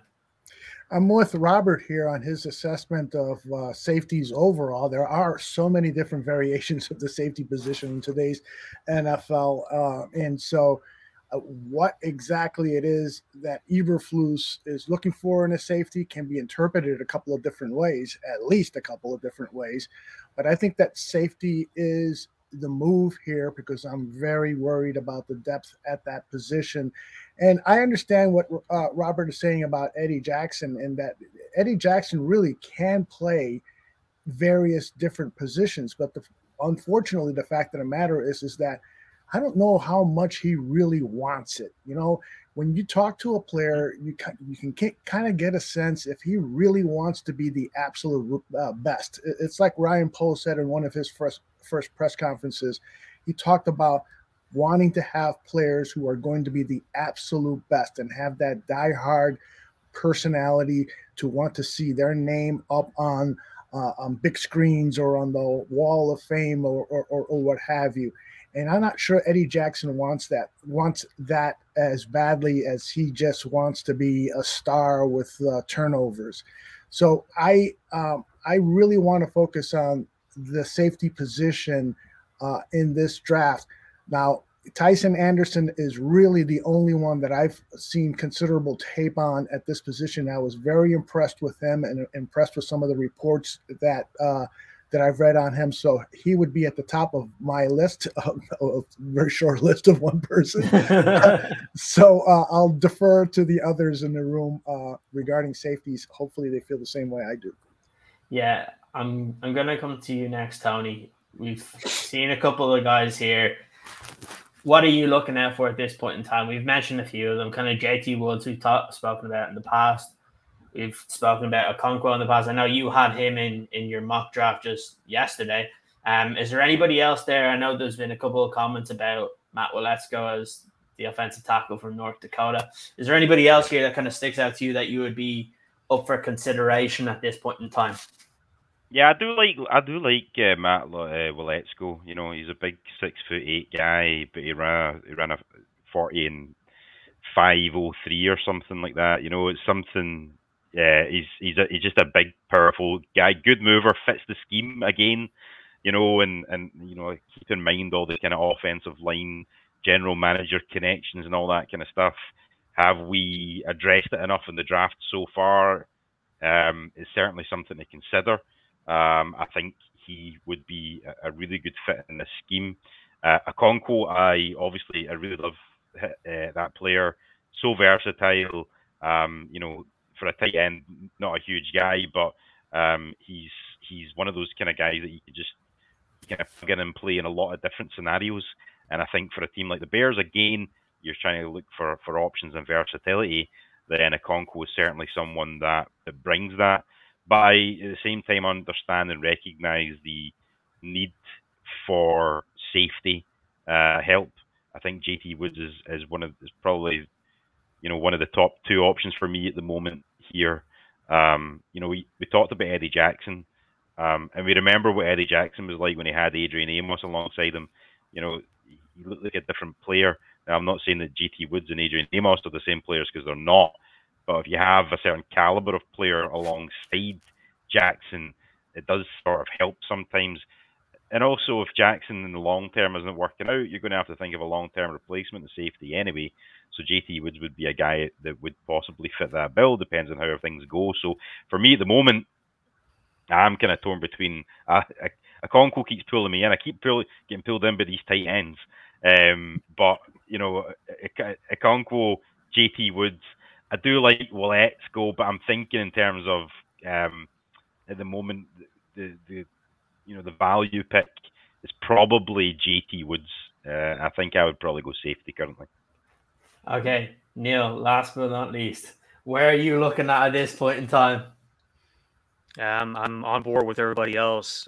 Safety is the next most pressing need that's left on the board to address. And unfortunately, if you could just go straight to safety there for McCarron. Go straight to safety to see what's going on there from that board specifically. I do like the idea of JT Woods.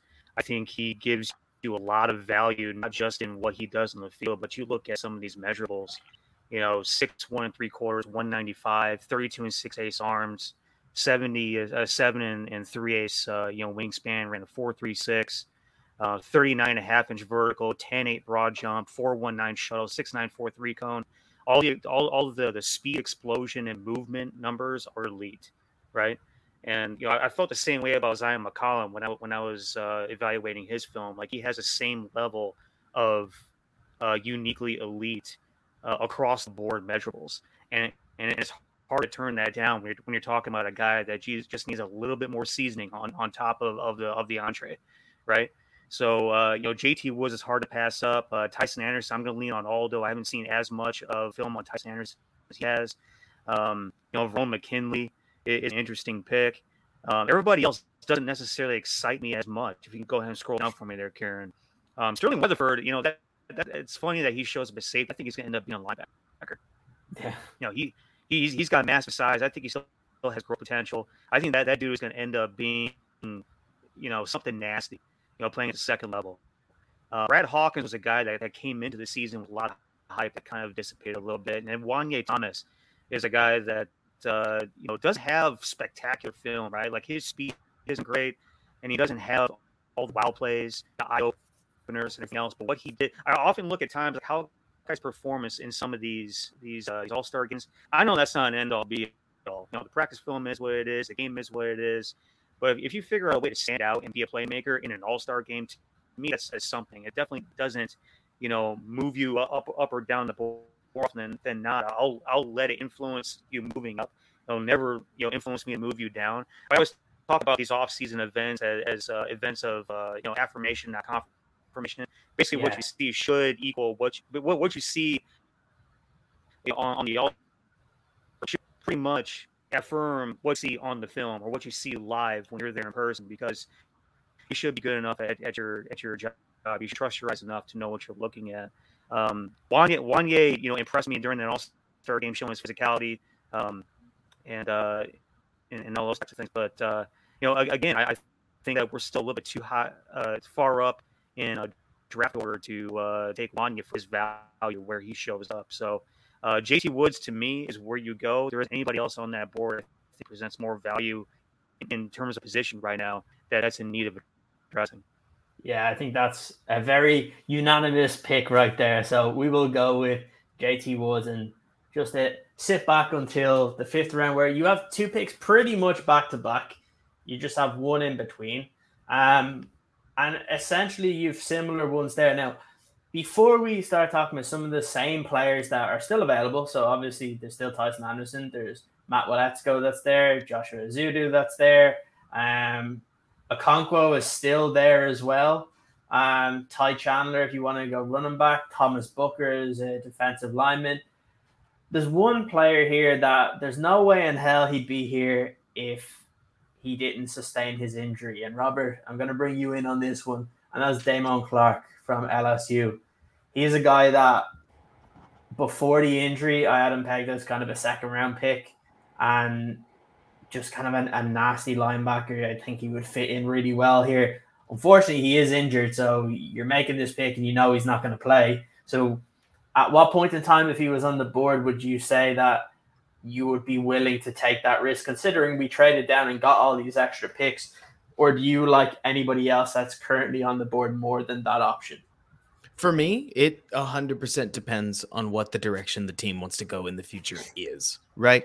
Linebacker's a complicated one because not only did maybe it was Chris Ballard, maybe it was Matt Eberflus, but there were some very clear length restrictions on how the Colts wanted to draft their linebackers, and we don't really know what Eberflus's preferences are right now.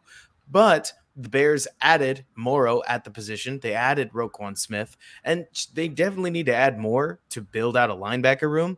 But it's one of the positions, the rare positions that actually got addressed to some degree.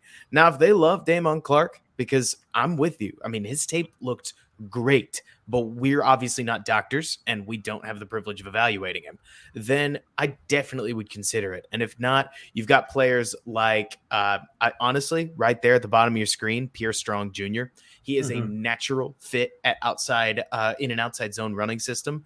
I'm a huge fan of taking athletic running backs in the 5th or 6th round. Honestly, I would take one just about every year because you can never quite have enough running backs. Guys get hurt, guys end up leaving the team, or in the Bears case, they have to make I don't even want to get into the Monty conversation, but setting that aside, if you did think that you were going to move on in the future, Strong would be a nice way to try to buoy the position going forward, given I think he's a really good fit for this offense and would take up a very Herbert-esque role. Yeah, Aldo, I'm going to come to you next. With that in mind, he's an option there at Damone Clark. There's, like we said, there's still some of those kind of guards, tackles. You have Matt Waletsko, Josh Azudu. You have, as Robert was talking about, Pierre Strong at running back if you wanted to bring someone like that in. We still have Chig Okonkwo still available there. Where are you looking at this point of the draft? Well, as Robert pointed out, you got these 2 picks really coming almost back to back. The Panthers are in between, so really you got to almost look at their board and what their needs are and so forth. But I'd like to ask a question. Is the punter the fan favorite punter, Matt? No. We're not having this conversation, Aldo. Sorry. I know. It's not one of my favorite things to do, but it is undeniable that he's a special talent. And well, he's a punter, Aldo. I know. But you know, teams, guys. A team like this, like the Chicago Bears, who are going to need excellence in special teams, to have a punter who can push the opposing team offense down inside their own 10, 15-yard line is a gold mine. And I'm not, and so maybe you pick them after the Panthers pick because the Panthers have Johnny Hekker. They signed Johnny Hekker, so unlikely. So I would just like to throw that out there. But my preference for this first pick in this round is Matt Waletsko. I got the opportunity after Danny and Niel talked about him on one of our first Drafts on Tap shows. I went back and looked at more video of him. I think that this guy is and somebody in the chat said that he might be a better left tackle than Larry Borum, and I agree with that. I think it was Cox. So I like him a lot and would put him as the first pick of this 5th round. Yeah, I honestly agree because at this point in time, it's good to try and stack up because you may pick a a lineman here, and they may not amount to anything. But if you do at this point in the draft, you're playing with house money there. Like that's one thing I really like. And look, Niel, I'm going to bring you in on this one. We spoke about a lot of these guys already from the previous round, from the previous pick that we had, because some of them are still available. Where are you looking here? Would you agree with Aldo that maybe you go with Matt Waletzko here, the tackle? Do you think that maybe you take that risk and trust in your medical staff with Damon Clark, where you know he's not going to play early on? There is the guard Josh Azudu, Pierre Strong, like Robert said, or is there anybody else that you'd be looking at? There's still Okonkwo is still available for us as well. I love the sentiment of Pierre Strong. I agree with the thoughts on Damone Clark. You know, the thing about Damone Clark is talk about guys that came in with a lot of hype, but the video just did not match the hype, you know, going into the year. And if there's injury issues, that's really scary. We've already seen what's happened with other players that we've taken recently that have had their share of injury issues. I think Tevin Jenkins was available all of 4 weeks the entire year of 2021. That kind of stuff just scares the hell out of you. And if you could bring in guys that aren't already damaged goods, I think you have to. I think you have to do that. You know, the thing about it is Matt Waletzko, he did unique stuff.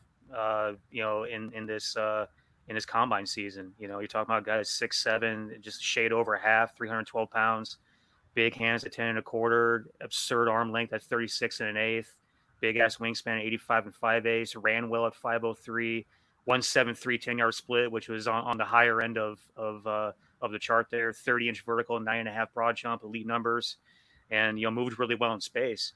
And all those numbers, you know, apply to the film, right? They all translate well to what you see. Not only on the TV copy, but the all-22 copy as well. And so it's really hard not to take a developmental guy like that. And I want to stress the word developmental, because he's 100% not going to come in and play right away, guys. He probably needs a solid 2 years at least before he's game day ready, like, you know, full-on starter ready.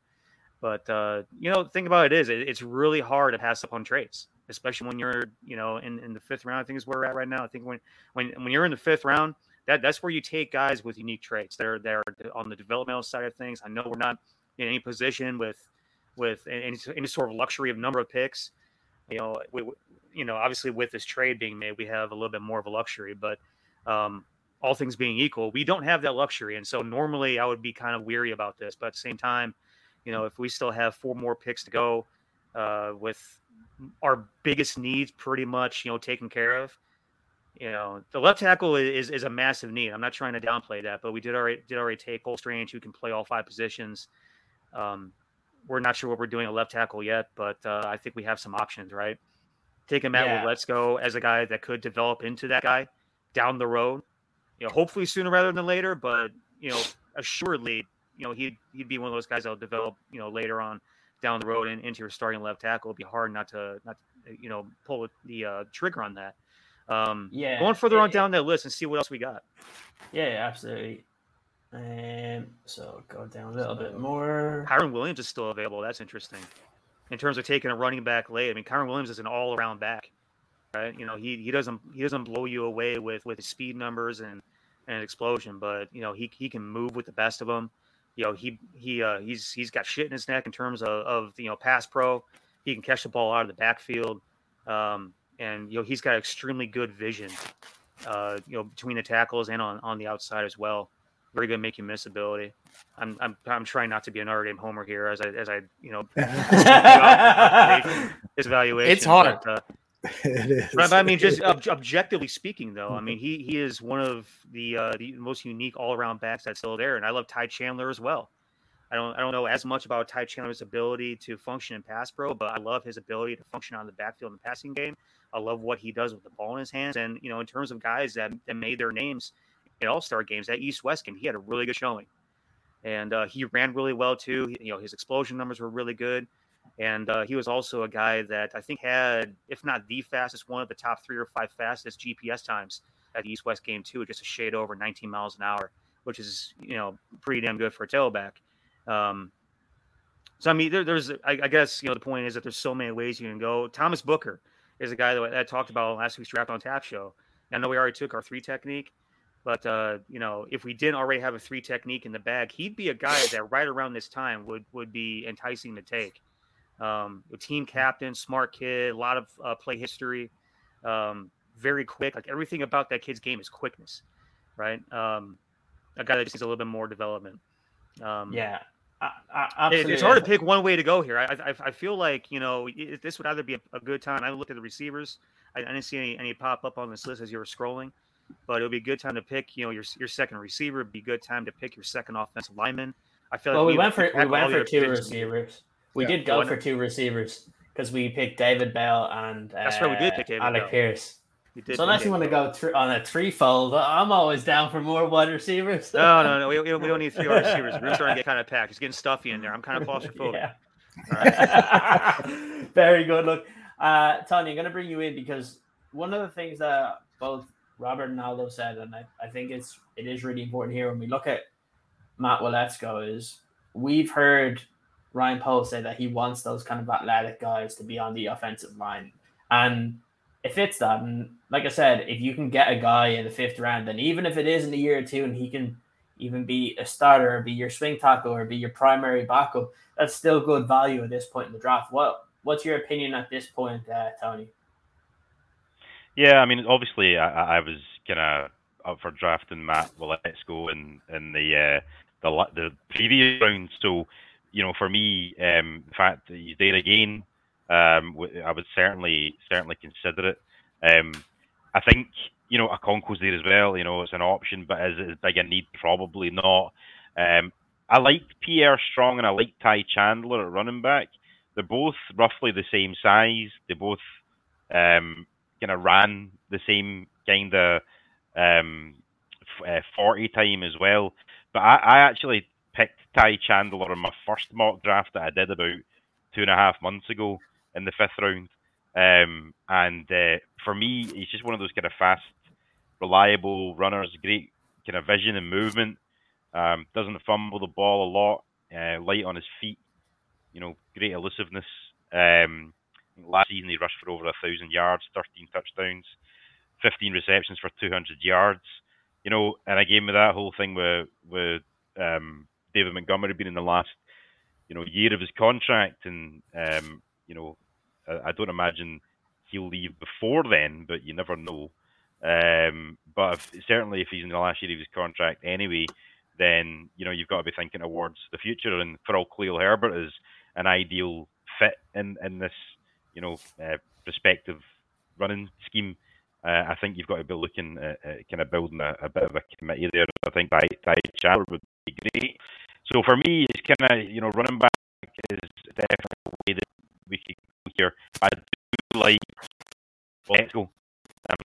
Scoring between Chandler and well, Zulu that too.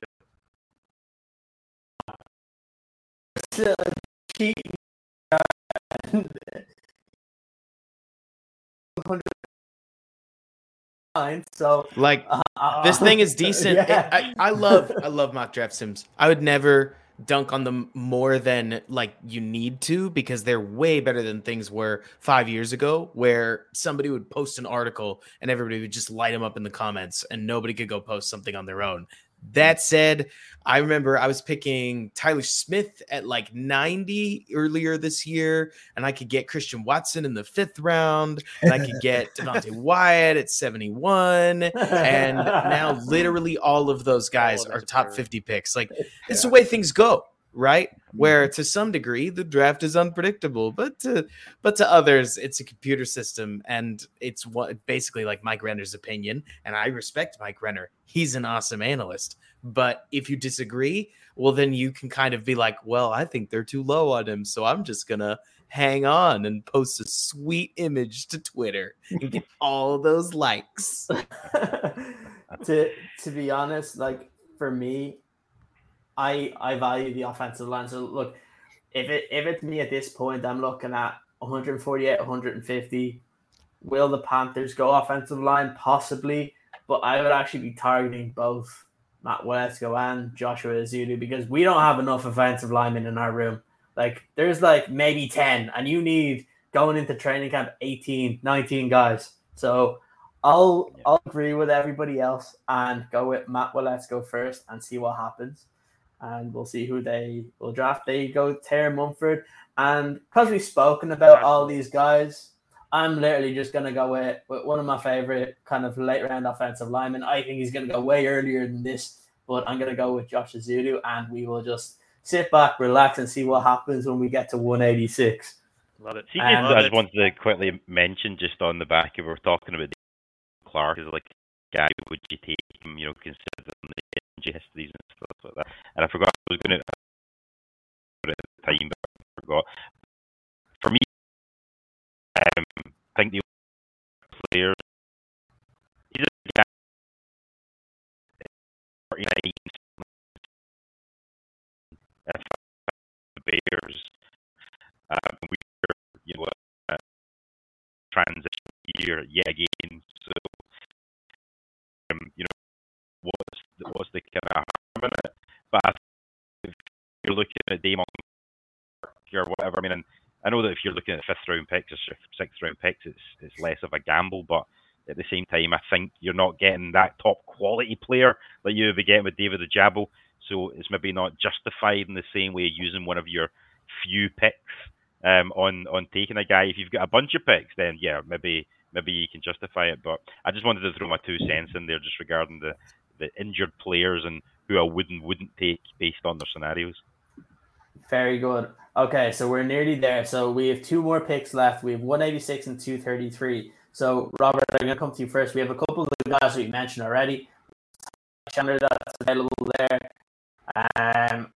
If I go down a little, there's Chris Paul, the tackle for Tulsa, and there's somebody else. The punter is there.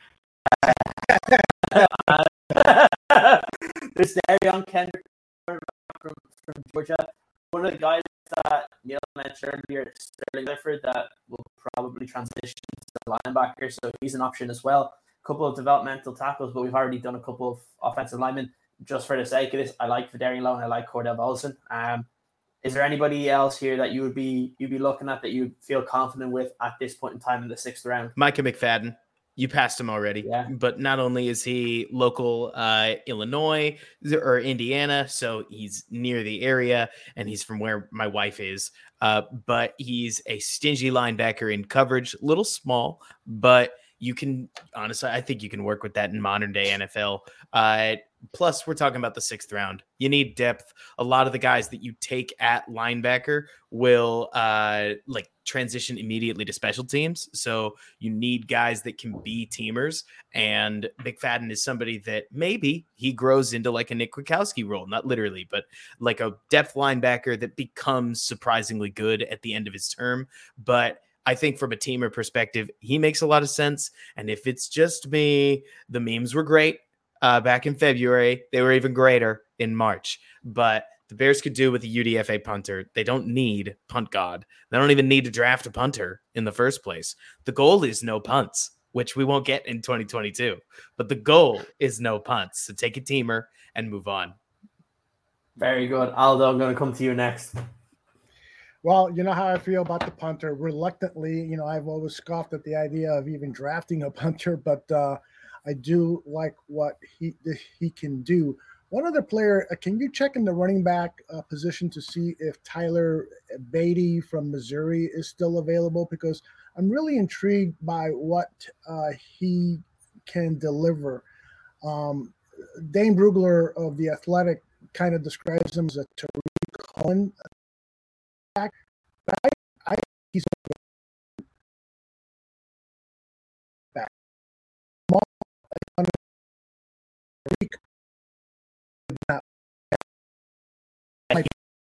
Way. And especially with this kid right here, he's not just a dude with a laser rocket leg. He's a guy that's an incredible athlete as well. You could do some funky stuff with him in terms of trick creation when you're in punt formation. That being said, obviously his leg is a weapon, and whenever you have the opportunity to flip the field to the extent that he can do that, that's almost that is a luxury to have, guys. If you guys have never seen the graphic of the percentage ability to score, the further you get into negative territory.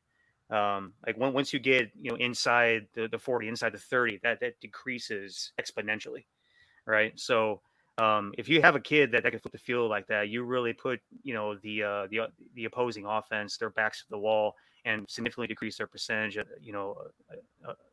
chance to score. So that's why you consider taking that pick here. I also like the idea of taking the tailback. And I see Ty Chandler was still available. I also saw Jerome Ford, which I really like. I know, the thing about him is that, he transferred out of Alabama because he couldn't make it at Alabama, but they have so many dudes at Alabama, and he went to Cincinnati and tore it up at Cincinnati. I think that kid is special. His ability to see the hole, to break free, to run with strength. He's got home run speed. That's a guy that I think could end up being, an option in the backfield if you end up, down the road getting rid of David Montgomery or getting rid of Khalil Herbert.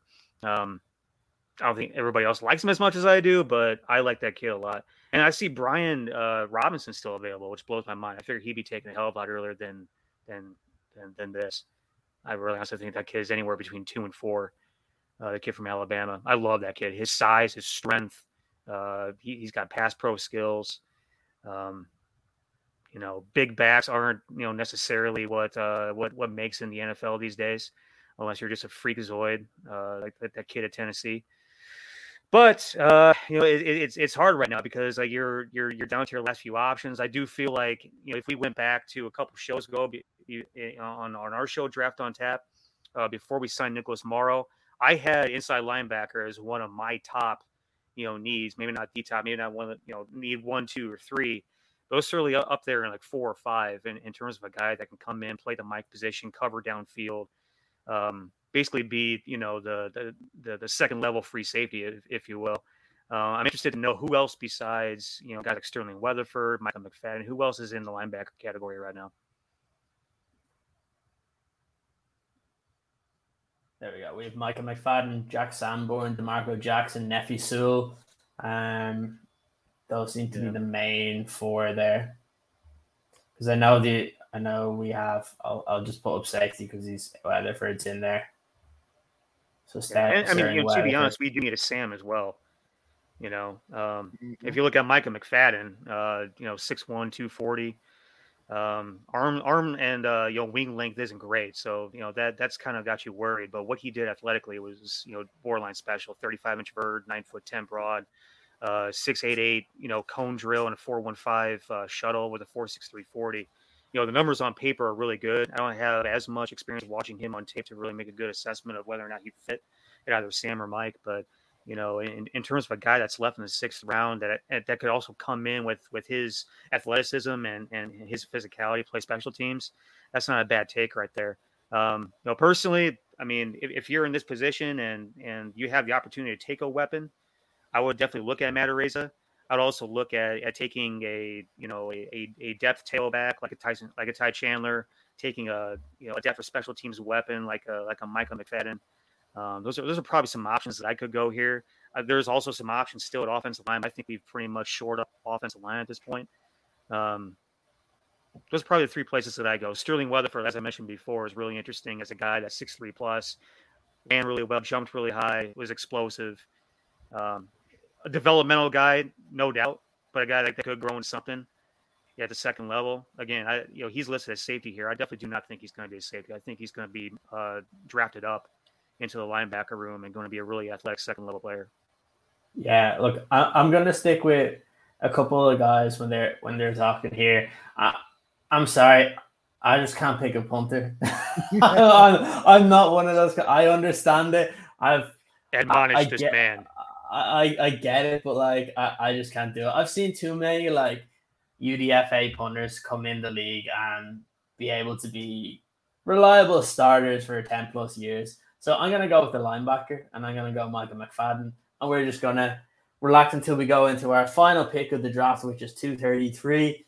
And look, you never know. Oh, the Saints forfeited the draft pick; they took too long. So that's interesting.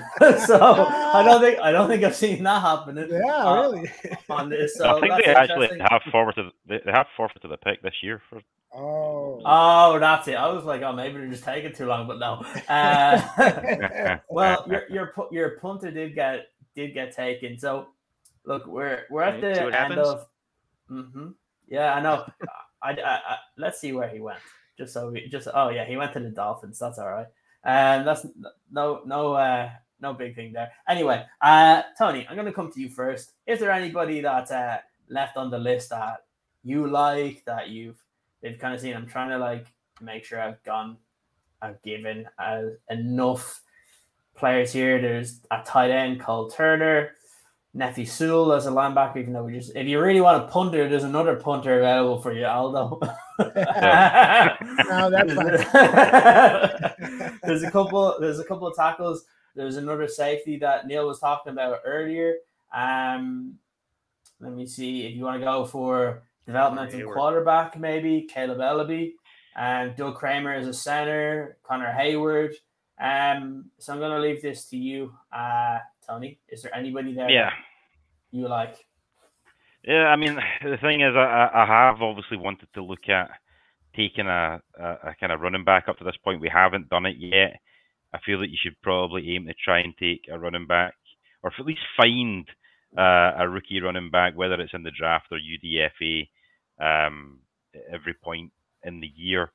I would have loved to have taken Ty Chandler, but I can understand taking the point of Micah McFadden because he was going to be my kind of other option. To be honest with you, it's when you get to this point in the draft, it's a kind of a bit of a crapshoot when it comes to who you're kind of picking up, because it's just trying to find the value in it. I don't have any particular player at the moment that's really standing out to me at the running back position. But we've got Ingram, though. I think could be a good shout. USC he was at, wasn't it? I can't see the screen properly. Right. Again, 4.5 runner. Again, it's one of these guys that you kind of take a flyer later on. He's actually probably, I think he's been ranked higher than Ty Chandler for some reason in a lot of kind of mock drafts. So based on his traits and his athletic prowess, I think at this point you're looking to take guys that are athletic or could possibly contribute on special teams. I don't know if Devontae Price is still there. He would have been a guy that he ran in the low 4.3s at running back, but I think he's gone as well. So I'm open to suggestions at this point, guys, because I get to the 7th round and I get a bit lost, if I'm being honest with you. Okay, Robert, I'm going to bring you in here. Is there anybody that sticks out to you? I'll go back to kind of the overall. Well, the only reason that these guys will stick out to me at this stage is because I know them because they played in the Big 12. And so I'll be very honest. Life got the best of me this draft season. I only got through like 120 players. I do not have any particular bent here. If you really were dying for a name, Tristan Ebner's down there, but that's probably just not a great pick, to be really blunt. Like you could take Brock Purdy and get I'm sure Ebner would be a teamer again. So you get more out of him than you would at a Purdy, but we can wrap this up because it's a 7th round pick on a mock draft sim. Exactly. Aldo, is there a position you would want the Bears to go in at this stage? Yeah, at this point, no. So what you do is you look at your overall board and try to select the absolute best player available that your scouts have judged. So no matter what position it is, and so that's what I would prefer to do here. A lot of these running backs that you have up on the screen, probably a good handful of them will be available as undrafted free agents. So I don't feel a huge need to draft a running back with this pick. I would just go for the absolute best athlete with, as Tony said, the type of athlete who can immediately come in and compete for a special teams position. Yeah, absolutely. Niel, again, last but not least, but is there anybody here, like the lads have said, kind of maybe best player that's on the board seems to be Joshua Williams, the quarterback from Fayetteville State. You've Keontae Ingram as a running back. I know there was the safety that you mentioned earlier that you liked. Where was it? Thomas. Yeah. So is there anybody there that you like, especially being the seventh round?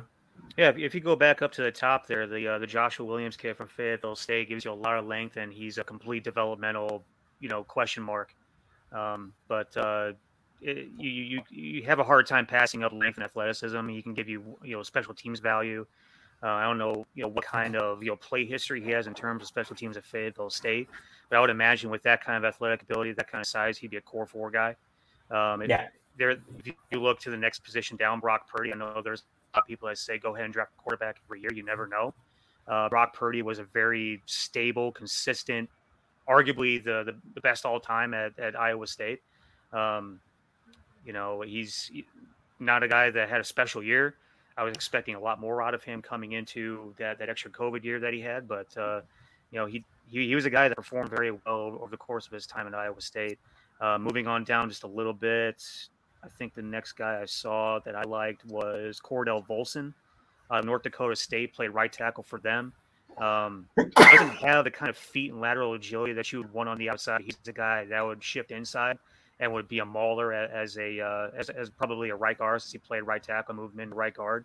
I like his feet. I like his ability to function at the second level. He's just athletic enough to be able to be a guy that would work.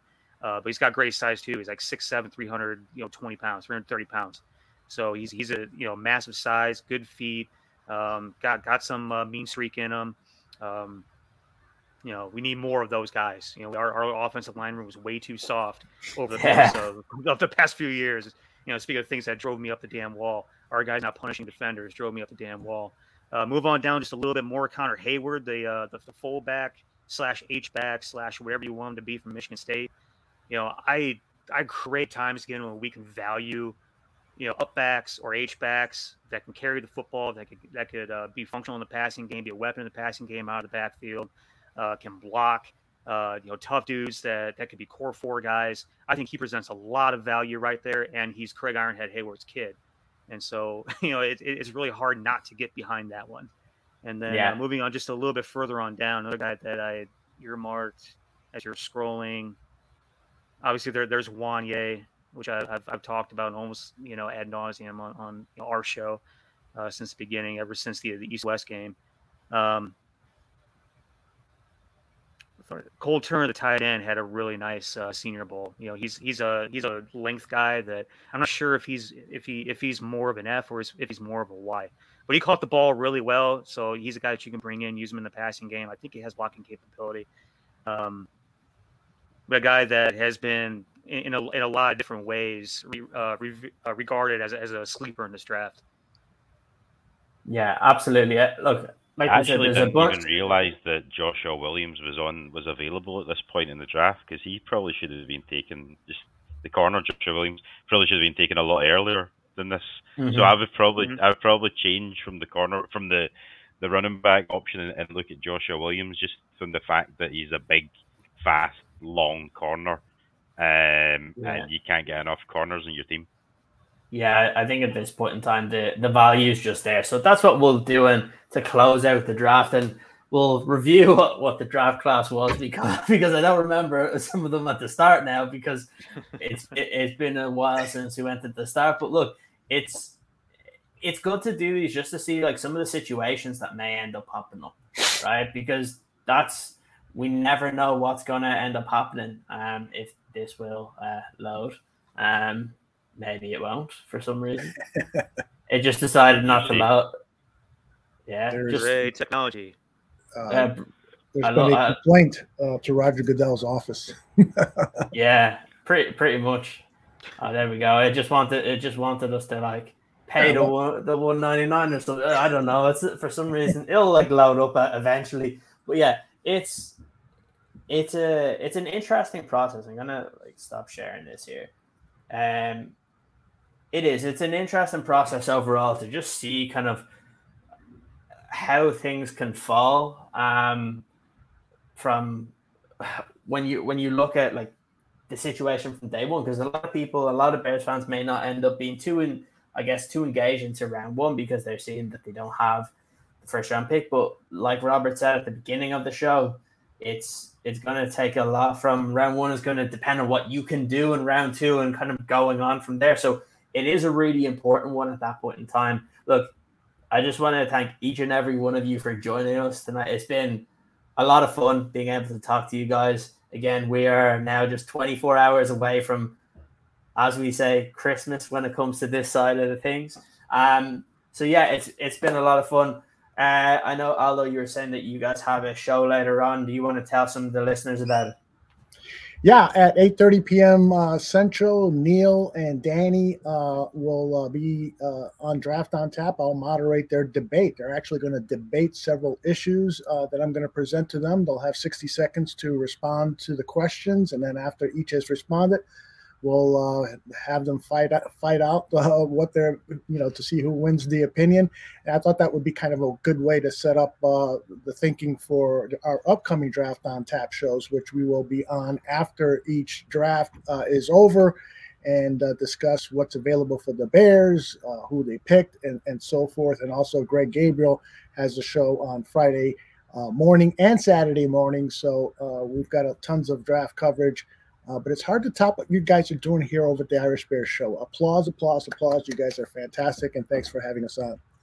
We really appreciate it. Niel, I hope you're going to kind of get your inner Tyson Fury out there. You're going to go for it. You're going to attack him. You're going to give him the uppercut and I'll win that debate. That's what you need to be doing. But look, I really appreciate you joining as well. Robert, I know you do a lot of stuff and you have stuff coming out very soon on your own YouTube channel over there. Do you want to tell the guys, especially if someone's a fan of Alec Pierce? Well, it's better late than never, but I am throwing the footage together for a Pierce breakdown that it'll either drop. I know this sounds ridiculous, but it'll either drop at 11 p.m. tonight. Probably will. Or it'll drop sometime in the deep morning. So you could probably just feasibly go to sleep, wake up tomorrow, bang, you can learn about the Bears' newest receiver. Wink. But also, last thing that I want to do is come on to somebody's show and advertise my own stuff. But so you'll need 3 monitors and a cell phone to make sure that you can watch all of our shows. But of course, over at Run Pass Opinion, I'll be streaming the second round of the draft. So not only will me and a bunch of the Windy City Gridiron guys be analyzing the picks that come down, once we get a Bears pick, we're going to just dive right into film. So we'll immediately pop on some film, start walking through what the prospect does well, what they don't, with myself, Jacob Infante, and Jeff Burkus. And that should be a whole lot of fun.